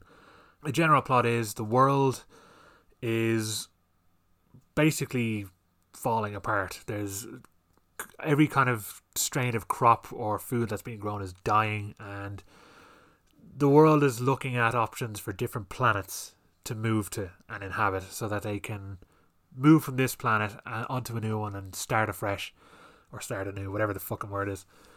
And in order to do that, they have to go on a mission to to find these planets. They've opened up a black hole that'll lead them to these planets and obviously make things a lot easier. And you have Matthew McConaughey, who's a NASA pilot, who is sent on a mission through space and time with Anne Hathaway and a whole crew of people. I think, what's that guy's name? I'm forgetting it now. David Oyelowo, however you pronounce his name. Just a whole crew of people who are basically sent off to space in order to find these planets that they can actually live on. And they have a few in mind that they've sent people on missions before, and these have to go out and find their distress beacon and see if there's actually a planet that humans can live on. I don't want to give too much away about this one as well, because there's a lot of mystery and suspense, and it's Christopher Nolan, so you know it's going to be some total head fuckery. But this movie is unbelievable. And Hans Zimmer does the score as well. It could be his best score. It's one of his best for sure. And it's just the tension that it brings with this music, much like Dunkirk, is you don't know what's going to happen. And you can't really relax in certain scenes. There are moments of this, there's lots of levity, there's lots of moments they can relax. But when the tension comes on and the music comes in, you are just constantly on edge. And it is fucking amazing. It's so ambitious, visually amazing. It takes a lot of influence from 2001: A Space Odyssey with its visuals. And geez, I've been talking for so long now, my mouth has actually got a fucking mind of its own. This just does things that are incredible. The set pieces are amazing. As I said, there's moments where my heart was just fucking racing, just thinking, how are they going to get out of this? An amazing cast as well. You got Matthew McConaughey, Anne Hathaway, Michael Caine, Casey Affleck, Timothy Chalamet, Jessica Chastain, John Lithgow, Wes Bentley, Topher Grace, David Oyelowo, as I said. And did I say Michael Caine already? He's in it too. Just a fucking phenomenal film. And it's could be the most, well, it's hard to say, because nearly every Christopher Nolan film is extremely ambitious and amazing. But this might be maybe up there. Maybe Inception could be a bit more ambitious because there's a lot going on and it took him 9 years to do. But for the research and preparation that went into this and accuracy, it is just fucking out of this world. Pun mostly intended there. I absolutely love it. I've seen it way too many times. Or sorry, I've seen it not enough fucking times. Way too many for the average fucking movie viewer maybe. But for me, it's just, I could watch this movie every fucking day almost. It is incredible. It's long as well. It's one of those really satisfyingly long movies. But if you could ever get a chance to see this in the cinema, take it, because it is fucking amazing. That's all I have to say. So at number 5, Interstellar. And number 4, I'm not going to spend any more time on, because I've talked about it a million fucking times in the last, basically from the first episode of this podcast, I probably talked about this movie. It is, of course, the best film of 2019, and number 4 in this list, Quentin Tarantino's Once Upon a Time in Hollywood. I've already gone into great detail about it. You're following a down on his luck actor who was like huge in Western movies and shit like that, or Western TV shows, who's now trying to break into the movie scene and not going quite as well as he hoped. And you're watching his story of him trying to get his career on track while he's trying to get jobs for his stuntman, played by Brad Pitt. By the way, the lead actor is Leonardo DiCaprio. All the while in the background you have glimpses at the life of Sharon Tate, played by Margot Robbie. So that's about as much as I want to say about this movie. It's pretty much a hangout movie with Tarantino's name all over it. I absolutely love it. My favourite film of 2019. I'm exhausted talking about it at this stage because, or you're probably exhausted hearing about it. But huge cast: Leonardo DiCaprio, Brad Pitt, Margot Robbie, Emile Hirsch, Margaret Qualley, Timothy Olyphant, and Dakota Fanning, Bruce Dern, Mike Moe, Luke Perry, Damian Lewis, Al Pacino, and again, loads of people you're going to recognise, which is probably going to be a fucking quote. I could probably get t-shirts made from this podcast of just things I've fucking said a billion times over. But I've seen this movie 4 times now. I know people who have watched it 12 times, even though they've only fucking seen it for the first time about 3 months ago. It is a masterpiece in every way. It is the perfect love letter to all things movies, laden with atmosphere. Kurt Russell, I don't think I actually mentioned earlier, he's in this too. And Maya Hawke, briefly. It's 2 hours 40 minutes of pure Tarantino fucking indulgence, and I loved every fucking second of it. It is a masterpiece, and it is number 4 in my top 100 of the decade. We're nearly there. At number 3, we have the movie that I mentioned earlier as being one of 4 that were in my best of list because I kept kind of switching them around. This one, though, has obviously taken the first place because the more I watch it, the more I absolutely adore this fucking movie. And it is a movie from Panos Cosmatos. It stars the legendary Oscar-winning actor Nicolas Cage, and it is called Mandy from 2018. This movie is something else. It's so unique and crazy and fun and exciting and horrific and just visually mind-blowing. And it's set in 1983 and it follows a guy named Red who lives with his wife Mandy, or I don't know whether they're married, but he lives with Mandy, played by Andrea Riseborough, and Red is Nicolas Cage, obviously. And when their relaxing lifestyle is, I suppose, destroyed horribly, it sends Red on a vicious journey for vengeance against a group of Manson-style cultists. Don't want to say any more than that. Just go into this movie. You don't even need to take drugs because you'll feel like you're on drugs watching this movie. This movie is just such an acid trip of madness and visuals and craziness. It's Nicolas Cage possibly at his best. I mean, probably his most incredible performances are when he's doing drama, but this is just him at his most visceral. And again, it's the thing people probably laugh at, going like, oh, Nicolas Cage is doing magic. It's like, no, he's amazing in this movie.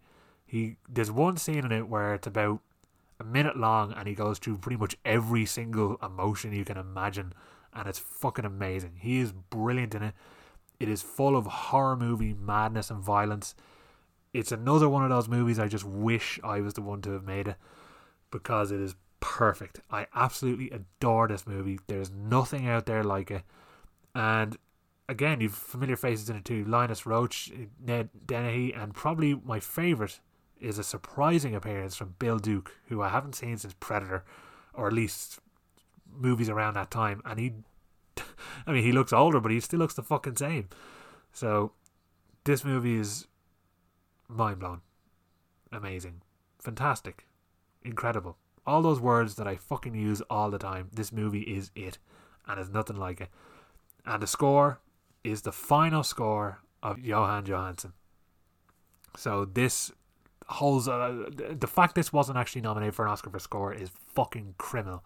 He should have been nominated for it, because this score is amazing. I listen to it all the time. And if there's one flaw this movie has, which when I saw it wasn't a flaw, is the credits at the end are silent. And there's a song on the soundtrack which I love that isn't in the movie. I think it should play over them credits. I think it might have originally meant to play over the credits and they decided not to at the end. If there's only one thing I could change, it'd be that. Otherwise, this movie is perfect, and it is probably my favourite Nicolas Cage film, other than Raising Arizona, which is my favourite comedy of all time. So, Mandy from 2018 at number 3, incredible. At number 2, we're finally so close to the end now. I'm wondering, has anyone guessed at this stage what I would have in my last 2, at least in my last 1? I mean, I don't think it'd be surprising to some people. To other people, they'd be like, oh, I wasn't expecting that. But at number 2, I've talked about in great detail, sometimes on this podcast, but in general, how this is just one of the best films of the decade, and it's so close to being the best. I think it's one of the best written. It has the best characters, has the best arcs, has incredible cinematography. It is stomach-turningly violent at times. Like, I know people who had trouble. A friend of mine only watched it recently. He had to look away. It's also a western. It's also kind of a horror film, and it's entirely a masterpiece. And it is S. Craig Zahler's Bone Tomahawk from 2015. This is the first movie of Zahler's I saw. I remember when I saw the poster, I just saw Kurt Russell, western, horror, and the name Bone Tomahawk. I was in. And then when I watched it, I was like, okay, this guy's one of the best directors I've ever seen. And I was right, because Braun Sebok 99 and Dragged Across Concrete are the proof in the pudding, as they say. This film is perfect. It is essentially The Searchers, where a group of savage cannibals have kidnapped a doctor from a village and a prisoner, and have gone on the run with these people. And you have a posse that is formed consisting of a sheriff, the doctor's husband, and just some guns for hire and the deputy. All gone out to try track them down. That's all you need to know. You have amazing performances from Kurt Russell, Patrick Wilson, Matthew Fox, Lily Simmons is in it, David Arquette, and you've Sid Haig making an appearance too, the late great Sid Haig. But the person who really steals the show, who I mentioned before, was robbed of not only an Oscar win, but an Oscar nomination. He puts in one of the best performances I've ever watched. He puts in the best performance of his career, and maybe one of the best of the decade. And that's Richard Jenkins. His performance in this movie is blindingly good. Absolutely amazing. Sharp, smart, brilliant writing. Totally unpredictable. When it needs to be creepy and strange, it is, but it's mostly a heavy dialogue driven Western, and it is just perfect. I can't see anything wrong with this movie. I've watched it several times, and I'll watch it several more. Bone Tomahawk from 2015 by S. Craig Zahler is number 2 on my list of the best movies of the decade. Here we are at number 1, finally, even though now my fucking mouth and throat are fucking as dry as a nun's arse, and especially because I have a bit of a cold too, so it's been even harder to talk for this long at this pace, but I've got it out of the way. I've got it all done in one sitting. Finally, here we are at number 1, my favourite film of the decade from 2011. You waiting for it? Nicholas Winding Refn's Drive. I fucking love this film. And this is the movie I mentioned in the last episode that I saw 9 times in 1 month. Because I just got addicted to this movie. It is fucking perfect in every single way. Whether it be the framing, the cinematography, the colour, the lighting, the music, the acting, the violence for a start, the fucking story. I just love every little fucking detail there is to love about this movie. I think it's perfect. And the pacing as well. A lot of people found it too slow. I think it's perfect. It is probably the most influential movie in terms of getting the whole 80s scene back, because everything now is to do with the 80s and synth music and all that. This movie started that, as far as I'm concerned, because the score for this movie borrowed a lot from the 80s, and all these sort of new retro wave bands stemmed from this movie.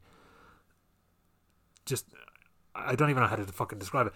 Right, it follows Ryan Gosling as a skilled stuntman who, like, he works on Hollywood movies. He's just amazing behind the wheel, but he moonlights as a getaway driver for criminals. And by doing this, he gets involved with some shady characters. The guy who sort of is his, for lack of a better word, manager is Bryan Cranston in an amazing fucking performance as well. Really understated performance, I think. But he ends up having a new neighbour, which is this lovely blonde woman played by Carey Mulligan, and she has a little son with her who he sees as a potential future for him, which will get him away from the life of crime that he has. But things get shaken up when her ex-husband, who's just been in prison, or I suppose maybe not, he's an ex-con, but it's still her husband, comes back into the picture, played by Oscar Isaac, which is, I think, might be the first thing I saw him in as well, all those years ago, and he's obviously huge now with Star Wars and whatever else. But this complicates things and drags him further into a world of violence. Again, I'm trying to be vague. If you've seen this movie, a lot of people have. This is probably one of the most famous movies of the fucking decade anyway. Easily referenced most famous. And like I said, going from this to Only God Forgives was a ballsy fucking move. But this movie, I just remember from the fucking opening seconds of this movie, I was like, okay, I already kind of love this. By the time the opening credits came in, I was like, I really love this. And all the way through every scene, I was like, I love every fucking second of this. It's barely even like watching a film at this stage. It's just pure comfort at this stage. I can just throw it on and I'll always enjoy what I'm watching. I remember every frame, all the dialogue, and great characters. Like I said, you have great actors. Ryan Gosling, Carey Mulligan, Bryan Cranston, Albert Brooks, Oscar Isaac, Christina Hendricks, Ron Perlman, and many more familiar faces. It's such a rare position to be in where you have heaps, I mean fucking loads of style, but loads of substance as well. Like it's rare you get a film that can fucking do that. I think Ryan Gosling puts in a fucking amazing performance. He's almost silent for a lot of it. And a lot of people thought he was just shite and just stares at everything. But if you really, if you know what he's fucking doing in those scenes, he's amazing in them. And the way it's handled is so good. And it's amazing that you can have such a dark crime story and a love story mixed together as well as that. And there's a lot of visual cues for that, especially with the music, that are just amazing. And it's just, I guarantee anyone who watches this will recognise a lot of the music that's used in it because it blew up because of this movie. And I just think it's a complete work of art. I've seen it a million fucking times at this stage. I got the Steelbook on day one, which is worth a fucking fortune now. I also got to see that garbage fucking re-edit that Zane Lowe did, which he should be fucking locked up for BBC One. Although the artwork for the Blu-ray on that is really nice. It's a shame because it's a fucking garbage version of the movie. But yeah, it's just, I adore this movie in every single fucking way. It is perfect. It's one of my all-time favourite movies. And unsurprising to maybe some, surprising to others, it is my favourite movie of the decade. So I'm going to do a quick recap, and then I'm going to put you out of your fucking misery having to listen to me for another stupidly extended amount of time. So, here we go. At number 50 is Joker. At number 49, Birdman. I'm not going to even say the full name. Birdman. Number 48, Predestination. Number 47, Nightcrawler. Number 46, Blind Spotting. Number 45, Victoria. Number 44, Mad Max Fury Road. Number 43, Climax. 42, The Lobster. 41, Inside Out. 40, Green Room. 39, Sicario. 38, Anomalisa. 37, The Revenant. 36, Spotlight. 35, Straight Outta Compton. 34, Bridge of Spies. 33, 10 Cloverfield Lane. 32, The Hateful Eight. 31, The Wailing. 30, The Nice Guys. 29, Hell or High Water. 28, La La Land. 27, Arrival. 26, The Killing of a Sacred Deer. 25, Good Time. 24, Mother. 23, I, Tonya. 22, The Death of Stalin. 21, The Raid 2. 20, Marriage Story. 19, I Heard You Paint Houses / The Irishman. 18, Dragged Across Concrete. 17, Brawl in Cell Block 99. 16, You Were Never Really Here. 15, Dunkirk. 14, Kill List. 13, A Ghost Story. 12, Logan. 11, Manchester by the Sea. 10, Blade Runner 2049. 9, Hereditary. 8, The Hunt. 7, Prisoners. 6, The Raid. 5, Interstellar. 4, Once Upon a Time in Hollywood. 3, Mandy. 2, Bone Tomahawk. And number 1, Drive. So, you've made it. I've made it. We've all fucking made it through this embarrassingly long podcast. I said would be half the length of time I actually did it for.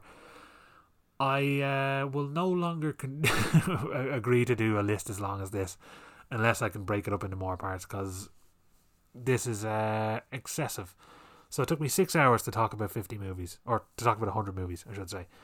Then again, I am going more detailed than the average list might be, but fuck me, was this tiring. Thank you all for listening if you got this far. Thanks for listening to part 1 as well, although you could listen to the start of this and just get a whole recap and save yourself the time. But if you want to know what the movies are about, that's what you have to do. But yeah, this was ambitious. I'm not going to do any fucking list like this for a while. I do have, like I said, a top 40, but I'm going to definitely split that up or do it over a period of time rather than dedicate a whole fucking episode to it, because it just took forever. So thank you all for listening. I hope you enjoyed it. If you disagree with me, please let me know. If you agree with me, please let me know. If you want to talk about any of this, let me know. If you want to do any spotlight episodes, let me know, and we'll arrange something. So yeah, we'll be back to normal for the next episode. It'll just be, I'm going to try fucking just do it as an hour. I want to just do a regular hour podcast people can just fucking enjoy and get all the shit I need to say out of the way. We'll see if we can do it. Let's all join hands and fucking hope for it. So until then, I'll see you next time. Thanks for listening. You're all cunts. Goodbye.